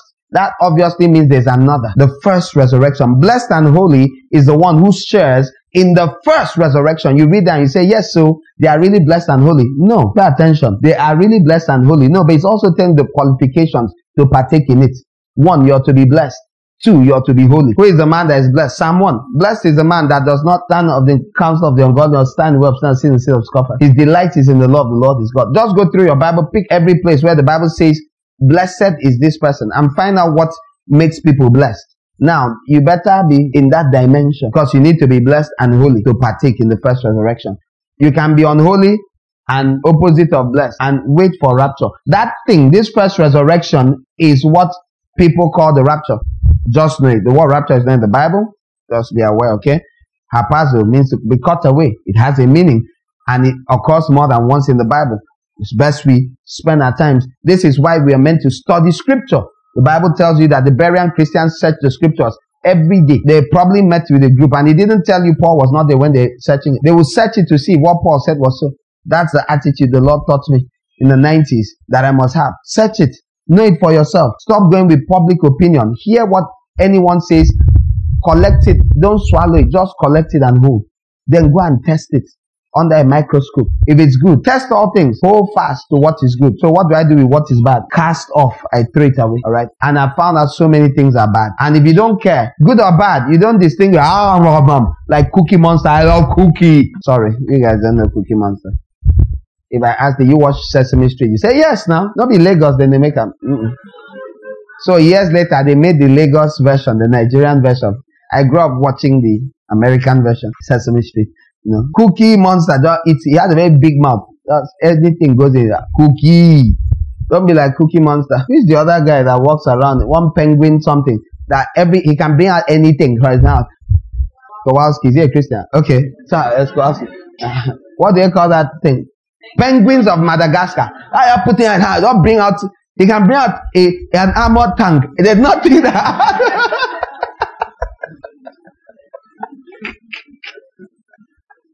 To have that kind of ability, it means you swallowed it. May God deliver you from Kowalski spirit. Rico, blame and Yevia Tekam. She misled me. Rico spirit be gone. Swallowing spirit, just swallow like a big snake. You have to be selective, okay? God is not pleased when you swallow. I heard it. That man that said it is a trustworthy man. Oh, don't be silly. The Bible says they searched to see if the things Paul said was so. They searched daily. The Bible says it is the glory of God, 26 verse 2 of Proverbs, to conceal a matter. It's the honor of kings to search it out. This 26 verse 25. 25 verse 1 and 2, 26 verse 2 is something else. The glory of God to conceal a matter, and the glory of kings to search it out. Okay, I like this translation. I use the same word. King James says glory and honor of king. No, it's the same word. I always told you. This says it right. Glory of God. Listen, it's the glory of God to conceal a matter, to conceal it. That gives God glory, to hide things. Like, no, if God wants to say, let him say plainly. If It is the glory of God to hide it. It's a God who hides himself. So keep your opinions to yourself. No. You see me? You see when people go into explaining all sorts of things, me, I don't want to hear. Anything I cannot see plainly is not real. Continue. You won't read your Bible. It is God. It gives God glory for the thing to be hidden. It is the glory of kings. He does it so only kings will find what he has. Because he's the great king of kings. And kings have the habit of going around saying, excuse me. Now if your character is not interested in searching anything out, just know you're not called to rule and reign with Christ. It's kings that reign. Are you hearing me? He used it as a test to disqualify, to create a short list. Is this clear? Don't let it offend you. If it offends you, it means, I'm sorry, you're a commoner. This matter, we are talking to kings. Disciples are called to be kings. You must be willing to search out matters, to ask questions, to inquire, to challenge it, to say, but anyone that says, hey, don't question me, just know it's not kingly material you're dealing with. Why shouldn't they question you? Are you God? God Almighty said, come, let us reason together. Who did you say you were again? His older brother. The Almighty God says, come, let us reason together. Come, let's talk. God never minds your questioning him. Never minds. I've shown you in the Bible how men came. Time. They had given the law, the Passover, the 14th day of the first month. Some men had to bury someone. Therefore, they were defiled by reason of a dead body. And they came, they said, why should we not celebrate with the Lord's chosen? Moses didn't say, why are you asking me? Didn't you hear the law? Go away. No, Moses knew God. He knew his character. He said, wait here. Let me inquire of the Lord. And he asked the Lord. The Lord answered him. He came back and told them, God said, if you miss first Passover, you can partake. In the second month, they will celebrate another one. Wow. What if they didn't ask? The daughters of Zelophehad, their father died, no son. They were women. What would they do about inheritance? They went to Moses. Moses said, wait here. Let me ask the Lord. Came back. Said, the Lord said, if a man dies without a son, the inheritance goes to the daughters. At once. That's God's character. This is the God they say has changed. May my God stay the same. God has no problem with being questioned. So if you see someone that gets offended and say, who are you? Sit down. Tell them, sir. Sorry, sir. Don't be angry, sir. But, sir, this is not Christ's character. The people used to raise hand while Jesus was preaching and ask questions. Have you read in your Bible? Did you ever say, sit down, man. Sit down. Sit down. Did he say that? They will ask him and say, so what does the law say? He will engage. You wouldn't be offended. You only get offended because you have something to hide. Let's define some terms, okay? The Bible says in this place that these people were given authority to judge. What will happen in 1,000-year reign? I'm going to say little because you need to attend the class, all right? If they were given authority to judge, it shows you they were not angels or some other creature. They were human beings like you and I. And if it says they were given authority to judge, what about that mindset most of you have? There is only Jesus that will judge the nation. Just know you're wrong. Okay? The Bible says in the book of 1 Corinthians chapter 6 verse 1 to 3. I'll only read parts. Say, or do you not know that the saints will judge the world? Do you not know that the saints will judge the world? I thought Jesus is to judge the world. He shares his authority. He always does. When he was here on earth, he called the 12 and gave them authority to cast out demons, to heal the sick, to raise the dead. He breathed on them later when he rose. This is before they got the baptism of the Holy Spirit. Authority can be shared, a concept we have discussed a couple of times. I can call a human being and share my authority with him. Your teacher in school shares his authority sometimes with someone that may not even be the class monitor in primary school. Come here, Emeka here is in charge. Anybody that causes trouble, take note. Keep this class in order. She has just shared authority. Authority has just been given to handle things. That's how authority works. Through words, through recognition. I hope you get this. I'll tell you another scripture. Psalm 2 verse 7 to 9. Where he said that he said, the Lord said to me, you are my son. Today I've begotten you. Ask of me and I will make the nations your heritage and the ends of the earth your possession. You shall break them with a rod of iron and dash them in pieces like a potter's vessel. Now it's very clear if you go and read Psalm 2 from the beginning that is talking about the Lord Jesus. But look at something in Revelation 2 verse 25 to 27. Only hold fast what you have until I come. The one who conquers, this is Jesus writing to the church, and who keeps my works until the end, to him I will give authority over the nations, and he will rule them with a rod of iron, as when earthen pots are broken in pieces, even as I myself have received authority from my Father. The exact thing the Father promised the Son in Psalm 2. He promises the overcomer company, the first fruit company in Revelation chapter 2. The same thing. So are we going to be struggling with Jesus? No. Authority is always typically sub-delegated for you to function properly. God told Elijah, go, anoint Elisha to stand in your office, anoint Hazael to stand in the place of the king of Syria, Ben-Hadad, and anoint Jehu in the place of Ahab. As he said that, stepped away. Do you know Elijah anointed only one person, Elisha. Elisha anointed Hazael, and a son of the prophet anointed Jehu. God still took Elijah to heaven. He didn't say, oh, I sent this right to pick you. You didn't do what I said. Hey, come on, don't enter. Right, come back. It didn't happen. Things don't work like that in the spirit. God gives some authority. Authority can be shared. There's authority that cannot be shared, but there's authority that can be shared. And wise people learn to collect the one they have per time. Before the Holy Spirit came, he said, you shall receive power when the Holy Spirit comes on you. But before that, he gave them his own power to go and do things. Are you understanding? You can advance someone power until they get their own. Is this clear? He said, in that day, you not ask in my, you not ask through me, you ask the Father directly. So there's something like progression in authority. Like every other promise of God, there are conditions to fulfill, to partake in this. Revelations 20 tells you the conditions. Amongst other things, it tells you that they were beheaded in verse 11 for the testimony of Jesus and the word of God. Okay? No, you see Revelation 12:11, but we read that in between verse 4, 5, 6 when we read it. Okay? They were beheaded for the testimony of Jesus and the word of God. What does that mean? It doesn't mean everyone is only those that were physically killed for Jesus that will partake. It means when you're willing to drop your head, your mind, how you think because of Jesus, for the word of God. It tells you for the word of God. Come on, open it for me now. Revelation, just be fast. Verse 4. And then it tells you there that they were beheaded for their testimony. They were witnessing about Jesus, trying to make the truth about Jesus known. And they were killed.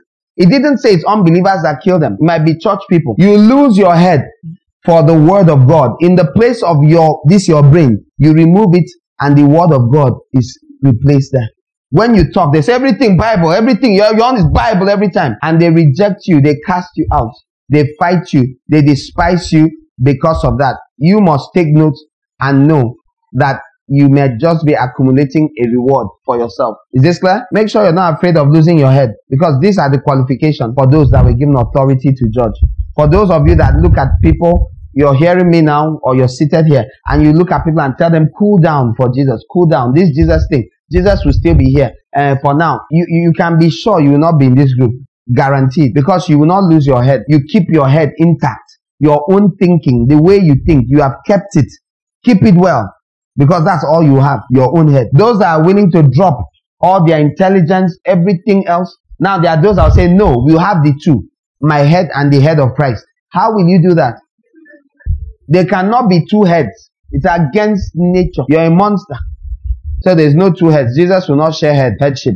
Jesus is either that. What else? They didn't worship the beast or its image, and neither did they receive the mark of the beast on their hands or the forehead. Okay? Christians have been killed for their faith so many times and all that. You and I face choices every day to lay down our lives for Christ. Paul said it how? I die daily.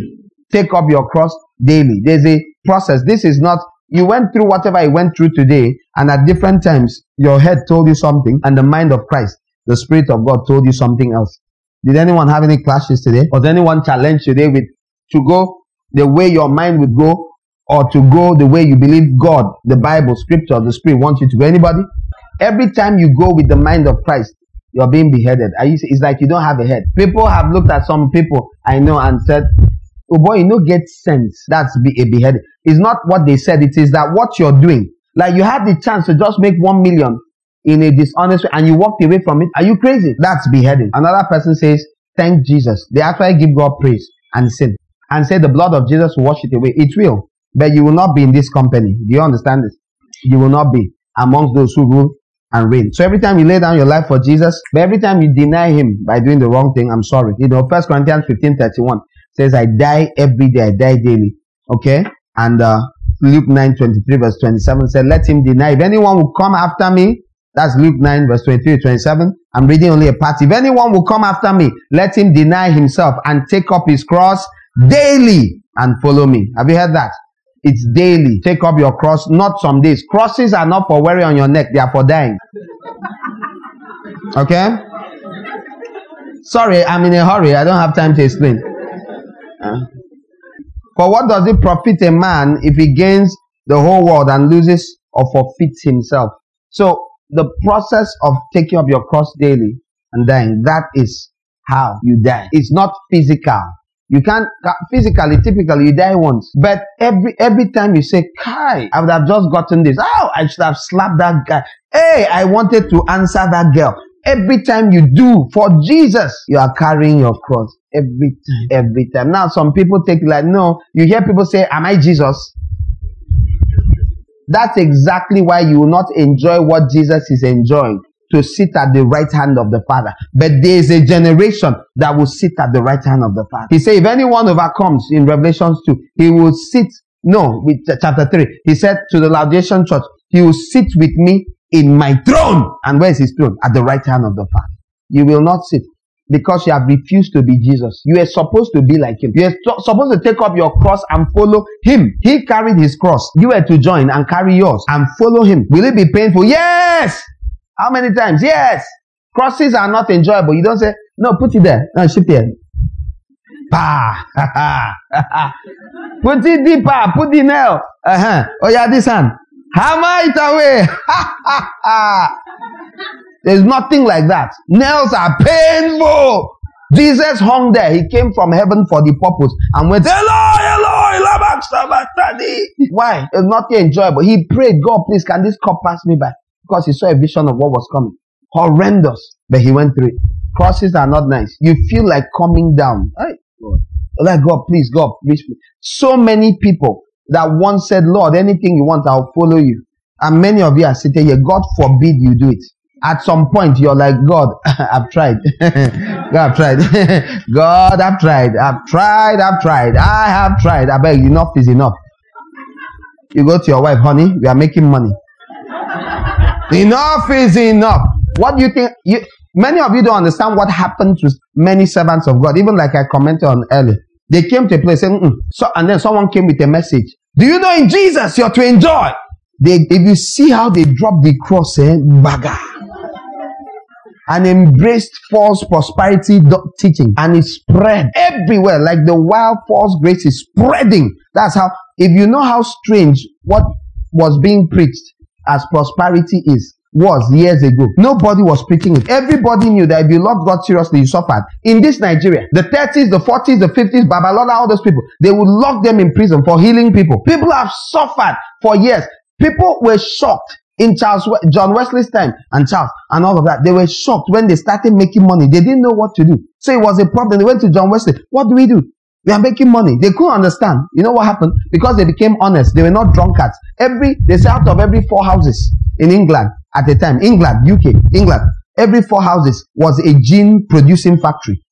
Things were bad. And then here people were getting saved, cleaning up, not drinking. So the person that is the tinker, the person that is the smith, the person that is a tailor, the person that is a leather man, all of them, tanner, they are doing their work, not drunk. Not that you come, hey, where's the tanner? Say, hey, how are you? Go back, come tomorrow. So all that drunken, all the Christians. Question, do you know when unbelievers or anybody is doing business, they don't care your religion? Who sews your father's clothes? Normal places, Lagos, cities, Uyo here. Who the street? Is it, whose clothes are they sewing there? The Sultan's clothes. This who the street here in Uyo, the Hausa men are they always busy? Are they making clothes? For who? People from where? From the north, from the south, in Lagos, who they make them? Everywhere. Who are the masters of certain kinds of clothes? Do they have customers? Do they have too many customers? Nobody cares where you're from when they want something. They don't care. When they want cow meat, they know where to go. When they want something, they know where to go. That's exactly what happened. The people, nobody cares. Hey, this man, now, you're born again. I'll not do business with you. No, they will do business with you. Because this is the faithful tailor. This is the faithful seamstress. This is the faithful. Can you understand why they started having money? Because they were the ones who were constantly saying, and they taught them to be hardworking. So they worked hard. They will go to church. They will not joke with church. Every Wednesday they will fast, typically. That's why till today I hear Methodists still do it. That's where it comes from. They were all behaving properly. So money started coming, money started increasing. Money was just increasing. I've often told you guys, you don't need to go after money to have money at all. Just be faithful, consistent, and trustworthy. Money will come after you. Be lazy. I'm not talking to you. Be hardworking, willing to serve. Do your best to please the person that employed you. They'll just be promoting you. Boom, boom, boom. They'll just be promoting you. Around, people will be angry. They'll be promoting you. Even if I know they persecuted me because I'm a Christian, they now block me. They will unblock you. When it's time, God is testing you to see if you stay faithful. If you carry your cross daily. Do you understand? Then when it's time, He goes, and He exalts you to the right hand of glory. Do you understand? This is how things work. So, I'm saying that the scriptures tell us that denying ourselves is the process. Okay? You can also note down Matthew 10 verse 32 to 33 and the book of Revelation 17 verse 1 to 6. It tells you that He saw a woman drunk with the blood of the saints and the blood of the martyrs of Jesus. So these are people laying down their lives. Finally, I'll read Revelation chapter 6, especially from about let me read all. When He opened the fifth seal, I saw under the altar the souls of those who had been slain for the word of God. Do you see why they were killed? For what? The word of God. The book of Matthew chapter 13 tells you that persecution arose because of the word of God. When people started coming to this congregation many years ago, they couldn't understand why they had been unserious, living in sin, misbehaving, not being in school. Many of them were students. Many students came. These were all kinds of people living all kinds of bad lives, and their parents were not persecuting them. Then they came here, they heard the word of God, they heard a lot of the word of God, and they changed, and persecution arose. So they are not in a club, they are in church. Persecution arose. But they were in club before, a club with men that are not their husbands or their fathers either. They were in all sorts of places. Some were not even in the states. They would travel to other states. They did all sorts of things, male and female. Hung out with cultists. Then they started coming to not just any church, because almost all of them were going to church while they're doing that, mixing it seemingly successfully. Then they sat under the word, hearing the word. Not that they said any strange thing, not that they believed any strange thing, but they started practicing the word. And persecution arose. You don't understand it till you experience it. It doesn't make sense. They never disturbed you before. Suddenly, very good children became bad children. Like they were bad before. Everybody managed. Then they became good, so good that their classmates said, you are too good. Then persecution, their parents suddenly start attacking them. They'll tell people, pack home, leave that hostel, pack, come back to the house. So you not move. Why? Jesus had told you that persecution arises for one reason, not because you're praying, because of the word. The word of God is a light in darkness. What happens when people here are trying to do dark things and you lift up a bright lamp? You don't understand. What will you hear? Sharp, sharp. Off that light, off that light, off that light. And you refuse to off it. You increase the brightness. Someone will throw a very hard thing at you. That's exactly what happens when you start hearing the word of God and obeying it. And many people don't know, and they get confused. And they start saying, maybe I'm doing the wrong thing. I think I'm doing the wrong thing. If it was not wrong, why are my parents attacking me? Why are my classmates? Why are my roommates? Why is everybody attacking me? What is this? And some people cannot bear that cross, and they withdraw and they go back to being sinners, successful sinners. But if you choose to do the right thing, that is hearing God's words and obey, you will be persecuted. All who live godly in Christ Jesus will suffer persecution. Don't live godly, you won't have some problem. And a lot of this persecution, take note, Jesus said, if you be my disciple, a lot of it will come from family, close people. The last people that should. I've had parents tell me, they say, I know, and they'll say something and I'll listen and listen. I say, sorry, you're saying that your child has gotten worse since they started coming here? They don't help with things. They say, that one, yes, they are help, they help in the house, they've changed. Bet. I say, but what? I don't like them coming back. There's a young man that used to be in this church, or he still is, I see him once in a while. He said he used to get home, he'll go home by 9 o'clock, they'll lock the door, they'll lock him out. He was like 18 years old at that, or 17. He said that he used to get home by 12 midnight, 1, normal. They never ever locked the door. They would keep his food for him. There was never a single problem in his life. 9 o'clock was the problem. 9 p.m. is later than 1 a.m. Have you ever done that math before? all sorts of things happen. Why? Because of the word that you are obeying, not hearing only. You're hearing it and obeying it.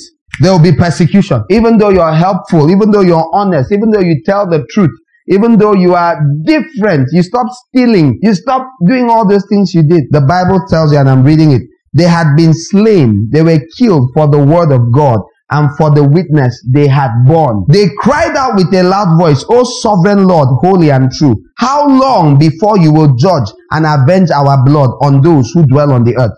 Then they were each given a white robe and told to rest a little longer until the number of their fellow servants and their brothers should be complete, who were to be killed. These people are afraid. They'll change it.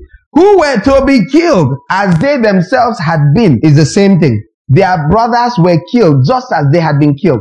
Sorry, did I talk to you about death on Wednesday? Did I talk to you about death? Did you just see the scripture tell you that there's a list with number of people who are to be killed? It is heavy. It's heavy in your mouth, Abi. You better run now and become a Muslim. When they told you, take up your cross and follow me, you thought it was a joke. I said, crosses are for dying. So some of you will die daily. You go and work in one office like this every day. You have to stand for righteousness. Everybody in this hates you in that office. You have not done a single wrong thing. You're the earliest. You're the most faithful. But you don't allow them steal money. If the fire passes through your table, people are planning for you. I heard that Romeo side talk about it, that he got to the office and the Holy Spirit said, don't sit on that chair. This is the chair he's to sit as the big man. He said, don't sit on that chair. So he sat on the visitor's chair. Another day, days passed. He came more often. The Holy Spirit said, don't sit on this one, sit on this one. So he sat on this one. After it happened a couple of times, the men came together. They said, forgive us. We are bad men. You too. We are bad people. Which cult are you in? He said, the cult of Jesus. For real. I told him, they were burying things under the chair. When they bury, you not sit. The day they swap and bury there, you sit. But they feared him like this. Like, what kind of human being is this? I want you to understand this, that things are not how you think. Just know it. Things are not how you think. It is obvious that those who deny the Lord will be denied when the Lord returns with his holy angels. It's obvious. The scriptures tell you so. He says you will be denied. If you denied me, I will deny you. We've studied this many times. It's in the scripture, very clear. The language is clear. Matthew tells you, it's repeated. Timothy is told by by Paul again, and people actually quote the verse to say the opposite. Instead of reading the verse above before you read the next one, they read a verse that says the opposite of what they are saying. It says, if you deny him, he's faithful, he can't deny him. So the verse before said, if you deny me, I'll deny you. But directly. Then he pointed out that you denying me will not make me not be who I am. But he has finished telling you he'll deny you above. Plainly. And you're busy saying, no, he won't deny me. He said he will deny you in the same passage. Alright. So, stand for the values and precepts entrenched in scripture. Don't move right or left. It will bring hate. They will despise you. Remember, there are two marks in the Bible. There's a mark of the Lord on his bond servants, the mark of the bond servants, and there's a mark of the beast. You find this in the book of Ezekiel 9 verse 4 to 6. You find it in Revelation 7 verse 1 to 3. We just studied it some days ago. There's no way I'm going to read it again. And Daniel 7 verse 17. Revelation 13 verse 11 to 18. And you can read Revelations 12. Now, one of the things you notice with Revelations 13, it says that you can't buy or sell if you don't have the mark. That means the mark is an economic one. It has an economic nature. If it's needed for buying and selling, there's no question. It has to do. That's why Jesus said you cannot serve God and mammon. So money is a major disqualifier from your being part of the company that will rule and reign with Christ. Okay? The Bible says you should judge yourself and you will not be judged. It tells you who the child that was caught up. Many people say this is Jesus. It says a male child was born. The dragon waited to swallow it in Revelation 12 verse 1 to 5. And you be caught up to God and to his throne. Alright? And people say, yeah, and that is Jesus. And that woman is Mary. Wow. 12 stars. You've seen her picture. That picture with 12 stars around her head, the moon under her feet is not Mary. That's a picture of Israel. Physical and spiritual. That's the Israel of God. That's Israel of old. Do you remember the 12 stars bowing down to Joseph? Stars? 12? Good. She was clothed in the sun. The moon was under her feet. God created the light. The greater light to rule the day and the lesser night likes to rule the night. There's no time. Just know this, that's Israel, okay? She brought forth a son, physical, the Jew called Jesus Christ. But the spiritual Israel will also bring the city with foundations. She will also bring forth sons. And she'll bring forth a son, a man-child company, who will be caught up. They will rule in the heavens. It's them we are talking about. They will rule and reign in Christ. The Bible says she gave birth to a male child, a man-child, one who is to rule all the nations with a rod of iron. Have we come across that before? That is him. It tells you who this son is. And we saw who he was. We saw that he was Jesus in Psalm 2. Then we saw he was the overcomers in Revelations 2. And here you are told that this person brings, the heavenly Jerusalem brings forth a child. Babylon, mystery Babylon brings forth children too. You better not be in her, because your end is not good. I am working with others around the world who please God on bringing forth the man-child company. We are helping to birth a people whose mind is on things above, not on things on the earth. You can despise everything you hear. Someday, you will wish you did not. Judge yourself, you won't be judged. 1 Corinthians 11 verse 31 to 32. It says that when we are judged, you're being disciplined, so you will not be condemned along with the world. So God will discipline you so you become okay. Then he says, examine yourselves to see whether you're in the faith. Test yourselves. Or don't you realize this about yourself, that Jesus Christ is in you, unless indeed you fail to meet the test? This is 2 Corinthians 13 verse 5. You're being told to test yourself whether you are in the faith. Faith comes by hearing, and hearing by the word of God. So check if what you're standing in is the word of God. Because if it's not the word of God, you are not in the faith. You're believing a lie. You're not standing in the faith. Alright? So when you're out of faith, does not mean you came out and say, I deny Jesus. I reject Jesus. That's not what it means.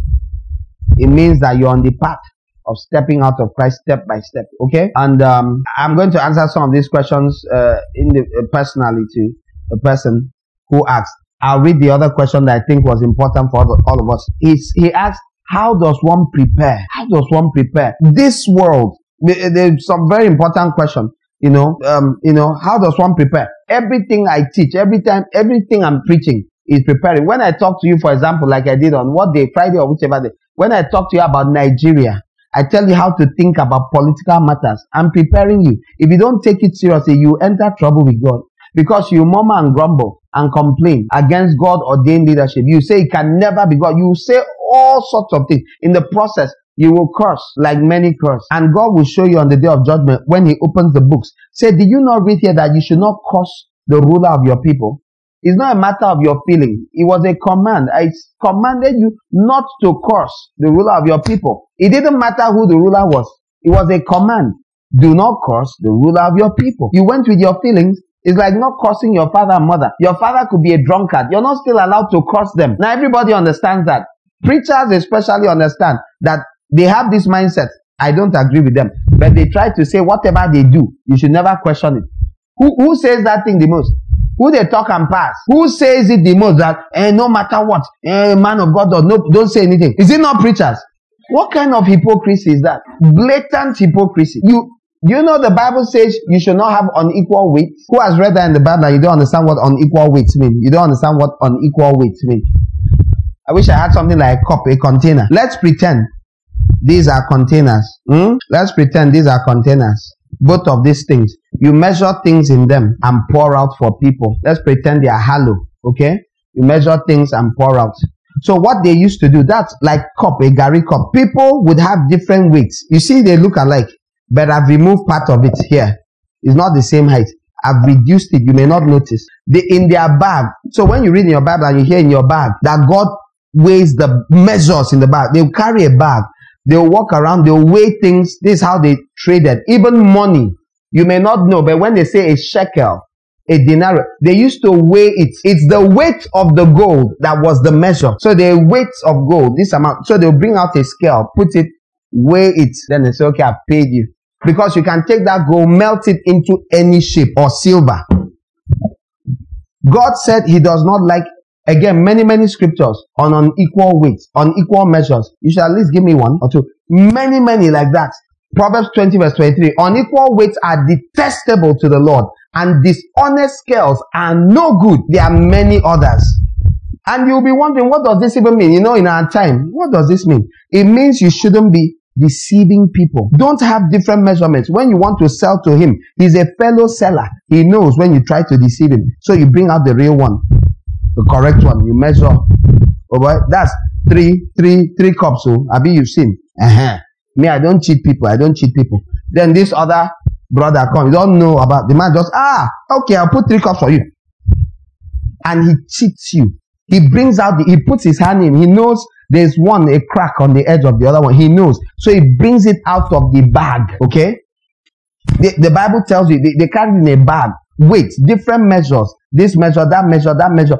They'll put in the hand. They have the fake one and the real one. When you find yourself, whenever something happens, when you're talking, it's your brother or your sister that is involved, you pull out a certain weight to measure them. Are you hearing me? Christians don't know it. If you knew what unequal weights mean, if you know how guilty you are, if you know how guilty Christians are, so you stay with people. It's your brother. You're talking about the man from the other local government or from the other tribe. Did you hear? They said they gave 10 million for that thing. The man chopped it. There is a God in heaven. God will punish that man. That's what you say. Then your uncle, they whisper to you. That your generous favorite uncle. Your brother that is his PA says, you know that money they sent? Uncle took all. He said, I should give you. How much is that? 200K. God will bless him. Okay, what I'm describing is not happening every day. God will bless him, Abi. God will bless him. Wait till judgment day. That is why when that trumpet sounds, if you see how few will go, will hear it. You are totally unholy. You are crooked and bent. You have no regard for the Almighty God. You have no regard. You go with what favors you. Your measures are different. If your favorite preacher says something, it must be the truth. If that other one that is in the other church that you heard and your grandfather's time, they had a quarrel. Hey, he must be an evil man. He's a very evil man. Leave, he's talking nonsense. Talking nonsense. Does he know what he's saying? Then the same thing is said by someone else. You admire. You say, different measures. You measure things with different weights. You should use the same measure. If it is true, it is true. If it is false, it is false. If you should test it, when they say certain things, they say, checking the Bible. I'm not checking anything. When the other person you like says it, you say, no, first, we have to check it in the Bible. Have you checked it in the Bible? Since when do you start checking things in the Bible? So it depends on who. So you have unequal measures. Are you understanding how it works? You weigh things differently depending on who is involved, depending on the time. But you are to be constant. You are to be steady. Is this clear? The scriptures say. So I'm answering these questions. It says in 1 Thessalonians 4:16 to 17 and Revelations 1 verse 7 and Mark 13, 26 to 27 and 1 Corinthians 51 to 57 that those who are asleep, dead, will first be caught up. Then those that are alive and remain will be caught up with him. Many people think it's one event. It's not. Please go through that class. I will not expound on this because before the last thing I want to expound upon is how do you manage the fact that we are on earth? This my friend asked. He said, how we are on earth? We need clothes, food, shelter. But sometimes these things are draining us, distracting us spiritually and physically. How many of you want to know the answer? How do you attend to providing basic needs, handling the distractions that come with them, and still keep our eyes on getting prepared for this? All these things. You come here every time I'm pointing, I'm talking about it's coming, it's coming, it's coming. And then you hear another time I'm talking to you and I'm saying, learn a skill, work hard. Does it confuse you? Yes. Some of you feel like stopping everything and let's just gather here. Don't just be here. We can fast most of the time and then do something. Just waiting. Oh Lord, when cometh thou? So I said it was a very good question, and rather than send the answer to him personally, I want to share with everybody. The book of John 17, when you go and read it, okay? It tells you about being in this world, okay? It talks about being in this world. And the Lord Jesus said, I have given them your word. Please read the whole chapter. I am grabbing portions, okay? From verse 9 to 21. I'm just reading tiny portions here and there. I have given them your word, and the world has hated them because they are not of the world, just as I am not of the world. Do you notice the word again? Do you notice what happened when he gave them his word? What did the world do? The world hated them. Are you here? This is why most people have gotten rid of the word of God. It's why people don't like scripture. Don't be asking, all of you that wonder, but pastor, but it seems this word, we are too, you don't understand. I wouldn't have to spend so much time studying the Bible if everybody from wherever they came from, they were studying it. When you have to explain A, B, C, everything, there's such a famine of the word, but it had been prophesied that there will be a famine of the words of God. So we are not surprised. It's what happens when the heavens are closed. It's sin that takes away the word. When God wants to show mercy to a people, what does the Bible say in Mark chapter 6? It says, and he had compassion on them and taught them. So people say, I have grace, I have grace. You have grace. Are you being taught?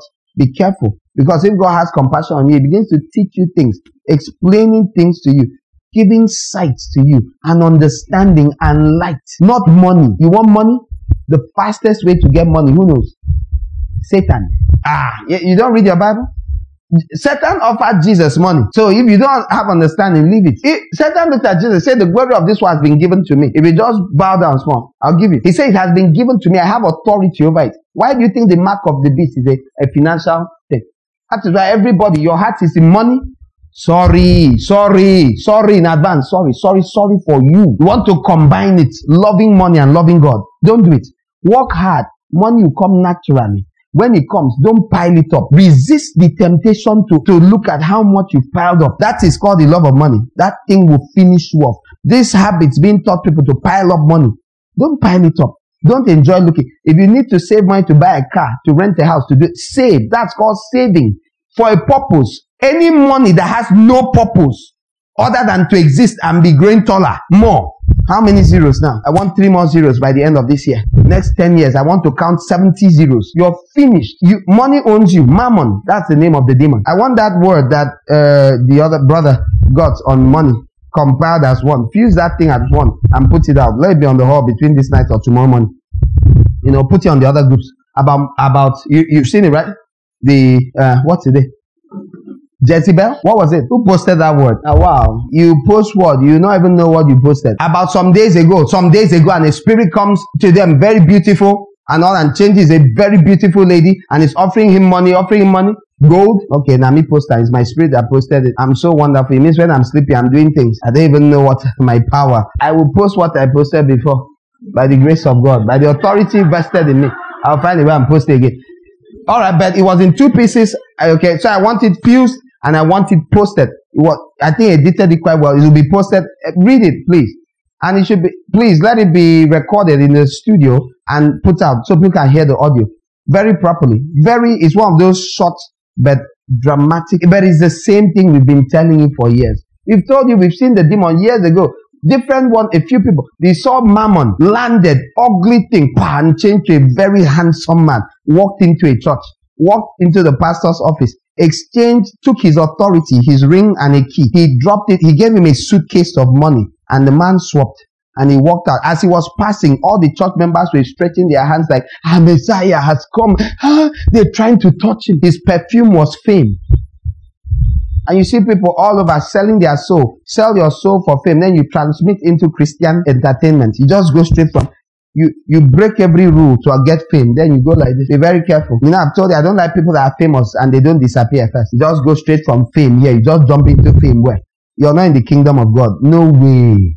Between Egypt and the promised land, there's a wilderness. Yes. I'll be pulling stunts like that. Are you a kangaroo? What kind of powerful kangaroo? You jumped from Egypt, landed straight in the promised land. It's a lie. Jesus Christ, Son of God Almighty. Angels announce his birth. Everything happened. You hear about him shine briefly at 12. Then he disappears till 30. Who did you say you are again? Cool down, no? Everybody that you've been taught about instant fame. You go online, you make yourself popular by force. God have mercy on you. You cannot, I don't care how successful you appear, you're in trouble because you're not using the right way. You're using wrong methods. There's a proper time and procedure for every matter. Let me answer that question in a few minutes. I have given them your word, and the world has hated them because they are not of the world, just as I am not of the world. I do not ask that you take them out of the world, but that you keep them from the evil one. So the whole world lies under the power of the evil one. And he's saying, don't take them out of the world, but while they are here, keep them from his power, his rule over them. They are not of the world, just as I am not of the world. Now listen to a solution. Sanctify them in the truth, or by the truth. Your word is truth. You want to know how to survive in the world? Brothers and sisters, you have to marinate in the word. Enter it like a bathtub and soak in the word. Other than that, forget it. Pray till your your tongue falls out. Don't soak in the word. Don't be in the word day and night. Don't study. Don't dwell. Don't sit. Don't be with those that are studying. Don't go after it. And when you want to go after it, go after the fake one. The one that scratches your itching ears. Look for the one that says what you like to hear. Look for things that can be proven false, that do not rhyme with scriptures. I can assure you that's not the word. You will not be sanctified. How you know you've been in the word? It separates you. Sanctification is the word holiness. To be made holy. It means to be separated from the world. So it's like insulation against this world. As you hear it and obey it, you're insulated from the world. This is the solution the Lord Jesus gave us.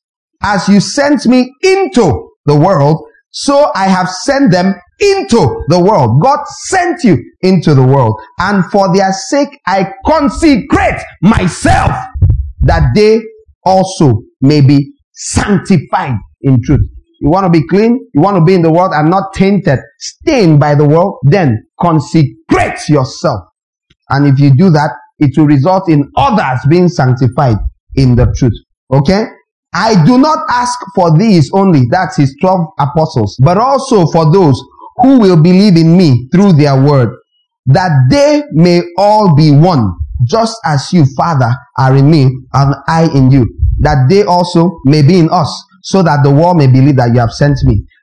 Philippians 2:14-16. Do all things without grumbling or questioning, that you may be blameless and innocent. You want to be blameless? Now, most Christians do not want to be blameless, but you should want to be blameless. The Bible tells you over and over again to be blameless. Is there a doctrine flying around that says it's not what you do and how you live?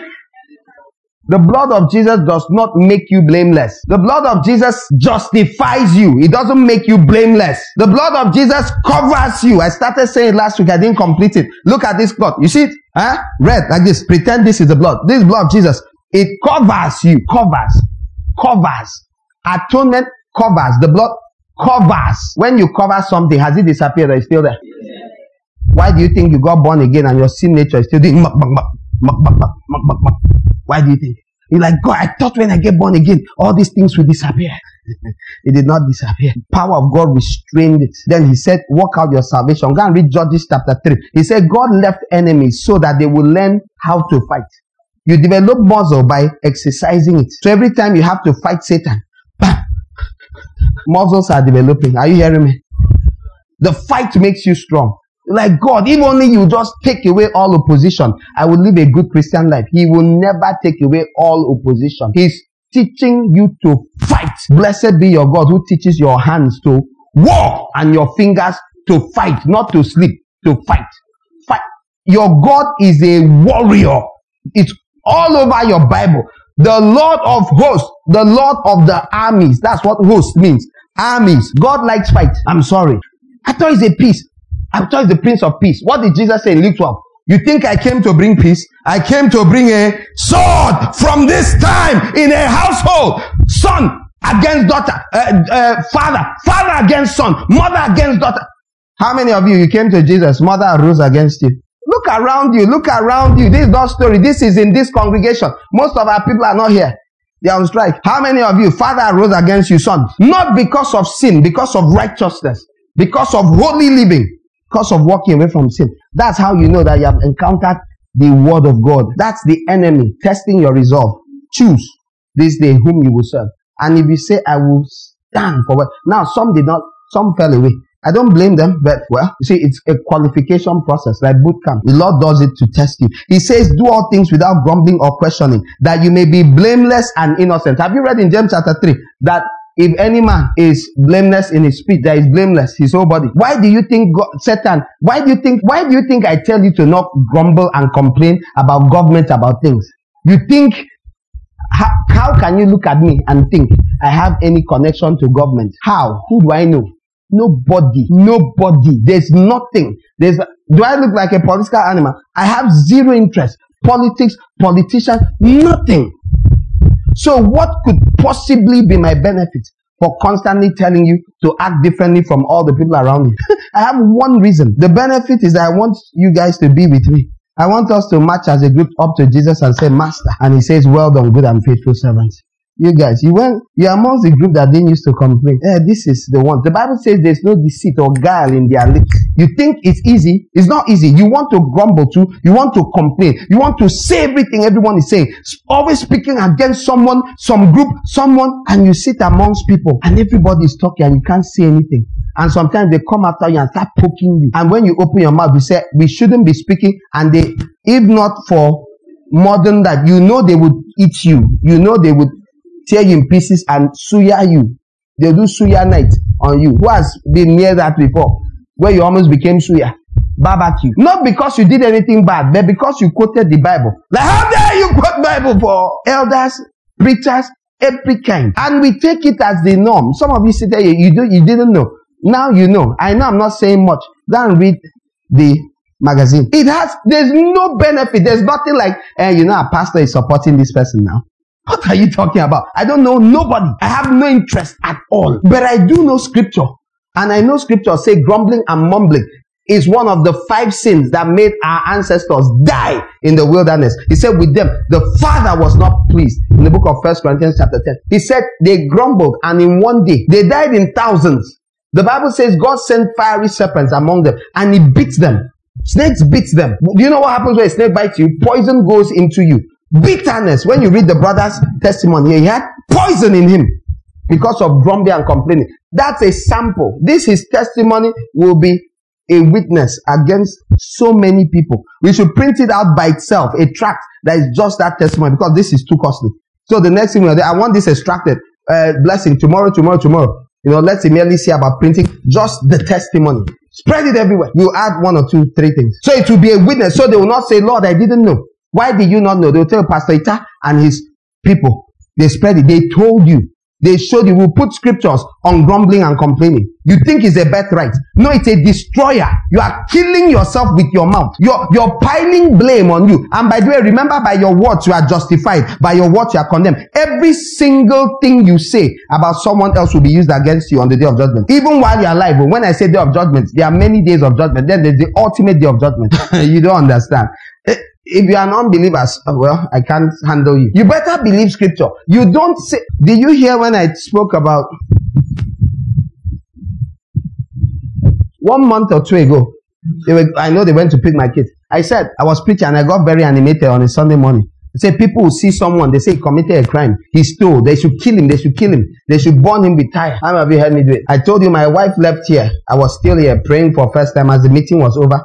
Sunday, I'll be here till evening. My wife left here, was on the way to pick my kids. She was on the road passing. She saw people gathered around a thief. They say he stole plantain. They were going to burn him to death. They had passed. My wife said, stop, reverse. Remembering that I was talking about it. The meeting was supposed to have closed. Who was here? It was Sunday. It's like I'd finished preaching. That thing that happens. Then I started talking about this thing and saying, how dare you say they should kill him? When you stole, did they kill you? And because of that, she stops, comes down, and begs and begs and begs. Because she's a woman, they didn't attack her. The other guy that was there that went to put my, they said, oh, you're among, you're the part of the gang. The guy had to shift before they burned him too. The guy there take a big plank, smacked his ear cut, just terrible stuff. Blood everywhere. And long story short, they eventually left him. But it was bad. That's how God often will speak about things. Do I think God doesn't do judgments? I know God does judgments. The few times I'm prophetic, a couple of times, different things. It's typically about judgment and it's provable.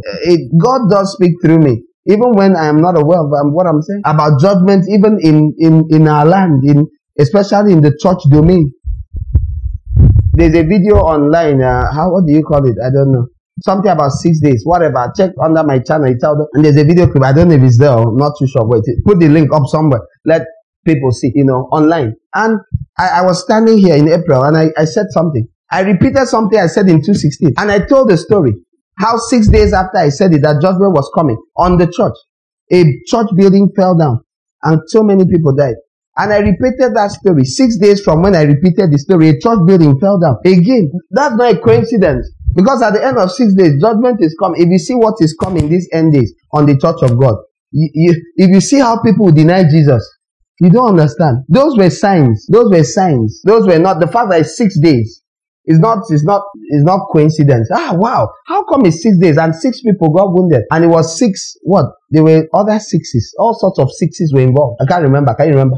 What was the other 6? 6 something, 6 days, 6 that, 6. It was 6 years since I said it, since the other one. It's not a coincidence. That's God talking with signs, events that point to something. At the end of the age, dark days are coming. And there will be so much judgment on the body of Christ. There will be so much judgment on the body of Christ. Scary judgment. Shakings. People will drop like flies.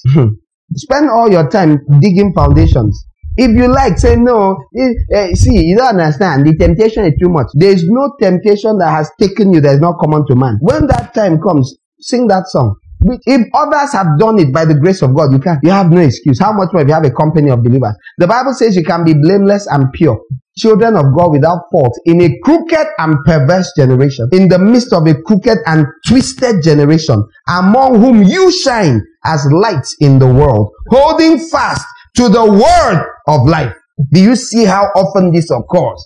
Do you see the place of the word? If you don't hold hard, fast, that's very tightly to the word, you hold tight to church, you hold tight to people, you hold tight to opinions, you hold tight to all sorts of things except what God says. And you say, no, I know the word. What do you know about the word? You must know the real thing. And to know the real thing, you must spend time with it. A lot of time, constantly, daily, at home, in your family devotions, as you gather. Just the other day, I said something. Where was it? Was it doing morning devotions? I don't remember. What were you guys telling me? Was it doing morning devotions? So I gave the example of someone being beaten to death. Was it here? What did they do this man's people? Was I there when you talked about it? What was it I said about an innocent person being beaten to death, tire and all that? Where was it? Was it here or in the house? Where? In the house. Okay, we're having morning devotions and I was speaking. And I talked about how a righteous, an innocent person can be blamed, and beaten to death, and how a wicked is not at home. You people mind yourself. It's in this place. And I talked about how you don't know what someone did. Thursday morning, early in the morning, they beat someone to death on my street. I wasn't there, they told me. When you left here that night, by morning, they beat someone to death. Remember I was telling you, don't put mouth in it. You don't know. Do you remember how much I was illustrating here? It wasn't up to 7 hours or 8, 9 hours. What I was talking about had happened. Like they beat him till he died. Thief. They said thief. They beat him till he died. The scriptures tell you can be blameless. The Bible tells you how. If you do all things without grumbling or questioning. Give me verse 14. Let me see that translation. Without complaining or arguing, grumbling or questioning. If everything is not a basis for you to go into endless, in your mind you say, no, are you saying don't ask me? Don't ask your God. I'm not your God. You can do anything you like. Since you think grumbling is your birthright, continue. Just remember, I repeat, with the same measure you measure, it will be measured to you. The same way you're judging people, fully expect yourself to be judged like that. Because that's what scriptures say. Make sure that thing you're grumbling and speaking like that about, you never do it. Because whatever you said should happen to the person that does it, God in his justice will do it to you. If you think that's a joke, oh yeah, the only difference between those of you sitting here hearing me say it and others that may not be hearing this from their own pastors is that you're in more trouble because you have heard. The difference with them, many of them, they'll still be in trouble. Just that your own will be more. You don't know the truth and ignore it. You go with feelings. If we go with our feelings, we'll curse out people that have done us evil. You look at them and you say, God will punish you. For every good thing I've done here and you did that to me, for sure, my God will punish you. No, we cannot talk like that. Even though you're so angry, you feel this is so unfair. Why? But you still don't do what you feel like doing. So why do you go with what you feel like doing? When God has said, bless those who curse you, I say bless. Don't curse. You say, I beg, leave that. I will curse you. So you're not holding fast to God's word. Every small thing, you throw down God's word and do what you want. And that's why we grumble and murmur. And he says, don't do it. And then he tells you in the book of Matthew 5 that you're the salt of the earth. Let your light shine before others. Matthew 5:13-16. Okay?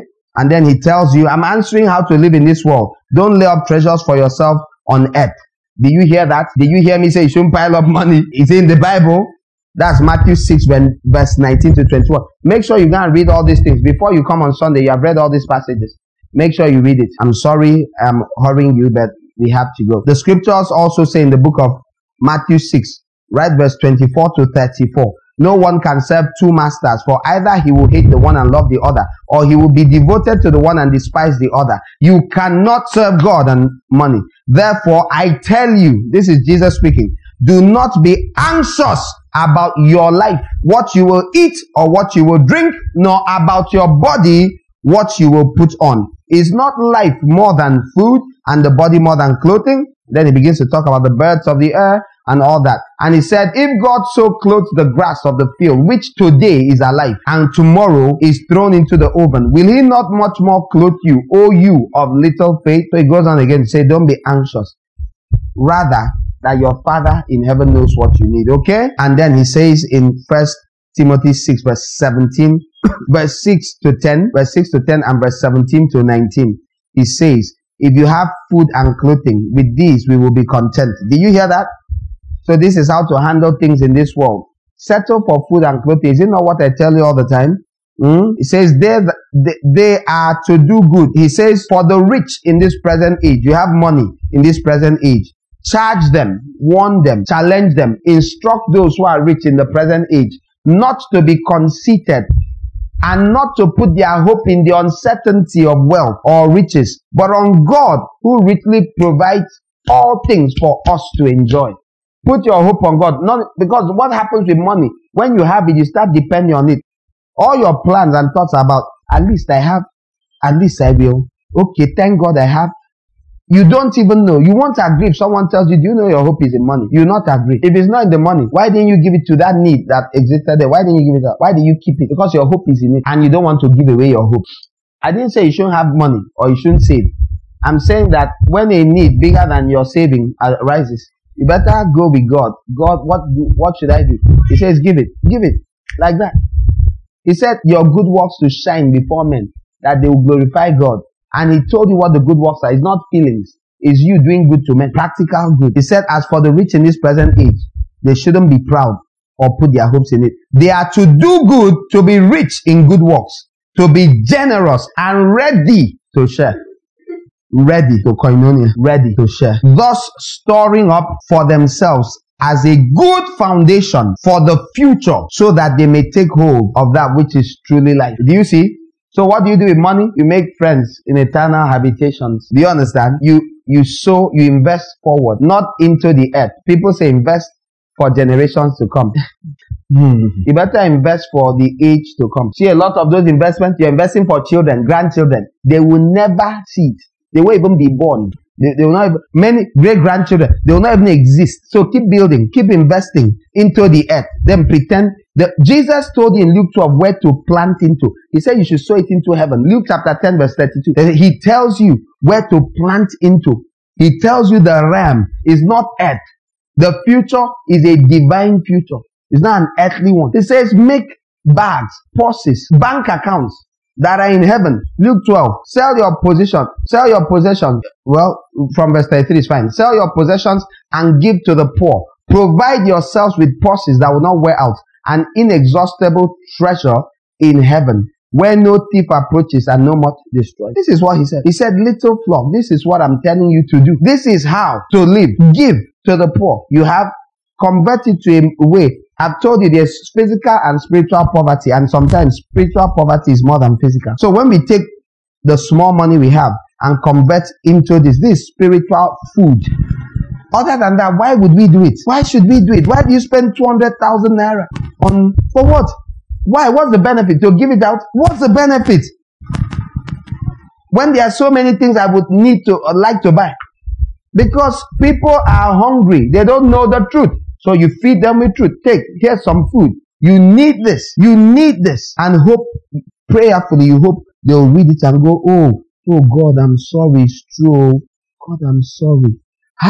You have brought salvation to that house, to that life. And God's mercy will draw near. And suddenly some issues that the Satan has been accusing him of will be removed because he has repented.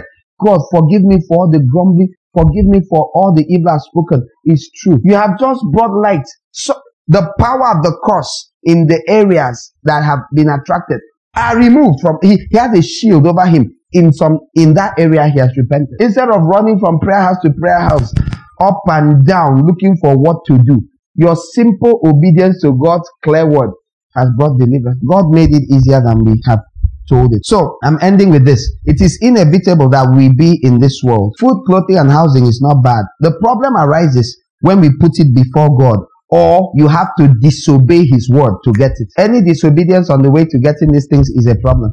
You should be able to walk away from it and not disobey him. We are not to make decisions based on how much money we have, but based on what God says. Amen?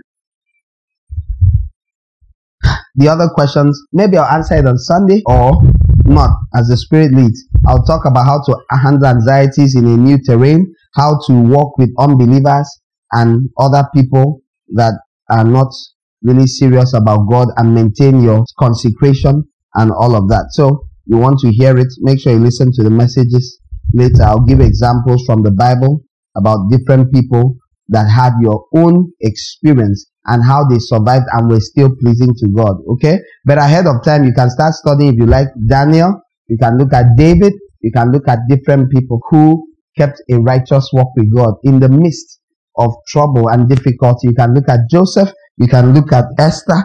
You can look at Ruth and others. God will make a way for the one who desires to do righteousness, but you must be willing to carry your cross in it. If you are anti-cross, I don't do pain, I'm sorry, you will deny your Savior. You cannot help but deny. Have you learned anything today? I would like for us to pray. I'm sorry if I haven't taken any questions. Are those questions you're holding? How many? 1, 2, 3. Okay, forgive how I'll answer it. Don't be angry in advance. Don't be angry, I'll answer it as the Holy Spirit gives me brevity. Hearing and obeying will make you suffer persecution. What if you don't obey and hear? What will happen? You will be judged when the day comes. You will be judged. But if you obey and suffer, you'll be persecuted. There's a difference between persecution. I read it for you in 1 Corinthians 11, verse 31 to 32. That God disciplines you so he will not judge you with the world. If you don't obey, you'll be judged with the world. When God is judging the world, you will be among. The Bible says their portion, Luke chapter 12, verse 40, he said their portion will be with the unbelievers. So while you're hearing people say, no, I'm a Christian, nothing can happen, you will not have your portion here at the first resurrection. It will be at the general resurrection where everybody, including unbelievers, the Bible says those that hell will spit out the people that are inside it. It says your portion will be here with the unbelievers. This is when you will be judged. I'm not saying you will may not make it. I'm saying that you're already in trouble and you definitely won't partake in the first resurrection. Please, in all your work with God, in a word, summarize the Bible. Okay, I'll do it. Keep coming. I'll do it. I'll do it this Sunday. I'll do it Wednesday. I'll do it Friday. I'll do it next Sunday. I'm just working on this thing. I say, God bless you. Please, sir, where in the Bible can we find a sins that you mentioned? Is not in the Bible, but I don't know how to explain it. There's, the scribes and Pharisees, that there are many records of many things in the Bible, okay, and historically. So if the question is, are they sins? Were they really there? Yes, they are. There's no question about it. Almost any commentary will tell you they were a group. They were different. They separated themselves. They called the Pharisees the children of darkness. They called themselves children of light. There's no question whether they existed or not. There are many things that you believe that existed, but it's not mentioned in the Bible. Okay? You are referred to in the Bible, but your name is not there. You who asked this question. Why? God spoke about you when he said, and to all who will come. God says things that are not mentioned in the Bible. History contains things that are not arguable because it happened. It mustn't be written down. What happened today? University of Uyo will be there in history. It's not in the Bible. but we know it was there, okay? So the scenes are there, but they are not spoken about in the Bible. They are spoken about historically. Oh, that there's this group of people, they went and lived in these caves of Qumran. Nobody argues about it. They know they went and lived there. Can we pray? Quick prayer. Stand to your feet. Just jump up. Ask the Lord, what does the Bible say? Today, if you hear His voice, when? When should you not harden your heart? It is today you shouldn't harden your heart. Ask the Lord, please, let my heart be soft like water today. In fact, this is the only prayer you're praying. Just ask. Don't go deep. You have 1 minute. Lord, I beg you, this my heart. Please remove everything that can make it hard. Soften my heart. Soften my heart. Make me soft. Make me yielded. Make me new. Make me fresh. Make me yielded to you. Oh my Lord and my God. This is my prayer. This is my request. This is my desire. This is my appeal. This is my appeal. This is my appeal. Aribakusha. Liprunda bagadash. Eprunda didaya. Lekubadika dagaba. Alika shabratasa. Soften my heart. Soften our hearts. You are. Make us so. Yielded to you. In Jesus' name. Can you lift your hands everywhere? Father, I'm asking, appealing for everyone in this house, myself and everyone else, that you help us not to harden our hearts today. Amen. May we not do what our forebears did. Amen. May we never follow their pattern of disobedience. Amen. May we be people that are ready to meet the Savior. Amen. In our life, in our conduct, in our faith, in our spirit, in our speech, in purity, O Lord our God. Let us be separated, O God, in the world, but not of the world. Amen. Obeying you, yielded to you, carrying your cross. Every one of us that said, I'm willing to carry the cross and follow Jesus, give them grace to do so. Amen. Those that have never heard of this before, but choose to make such a choice, hear them today. Amen. You're the one that is able to keep us to the end. You've kept many of us. We have seen you can. Let others come to believe this and also hold on to the end. Amen. May those who have begun hold on to the end. Amen. May those who will begin hold on to the end. Amen. Thank you, good God. Amen. Bless your children as they go. Help us shine light in the darkness. Amen. Make us as salt in the earth. Amen. Use us for your praise and your glory. Amen. Thank you. In the name of Jesus we pray. Amen. Amen. 2 announcements.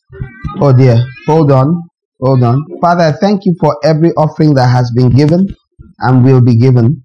I ask that you receive it and I ask that you bless and replenish. Let your kingdom be expanded through the giving of your people. Let their sacrifices be accepted. Thank you. Amen. We pray you receive eyes to see, ears to hear, and an understanding heart. Remember, test all things and hold fast to what is good. For more information, visit our website at gods-lighthouse.org.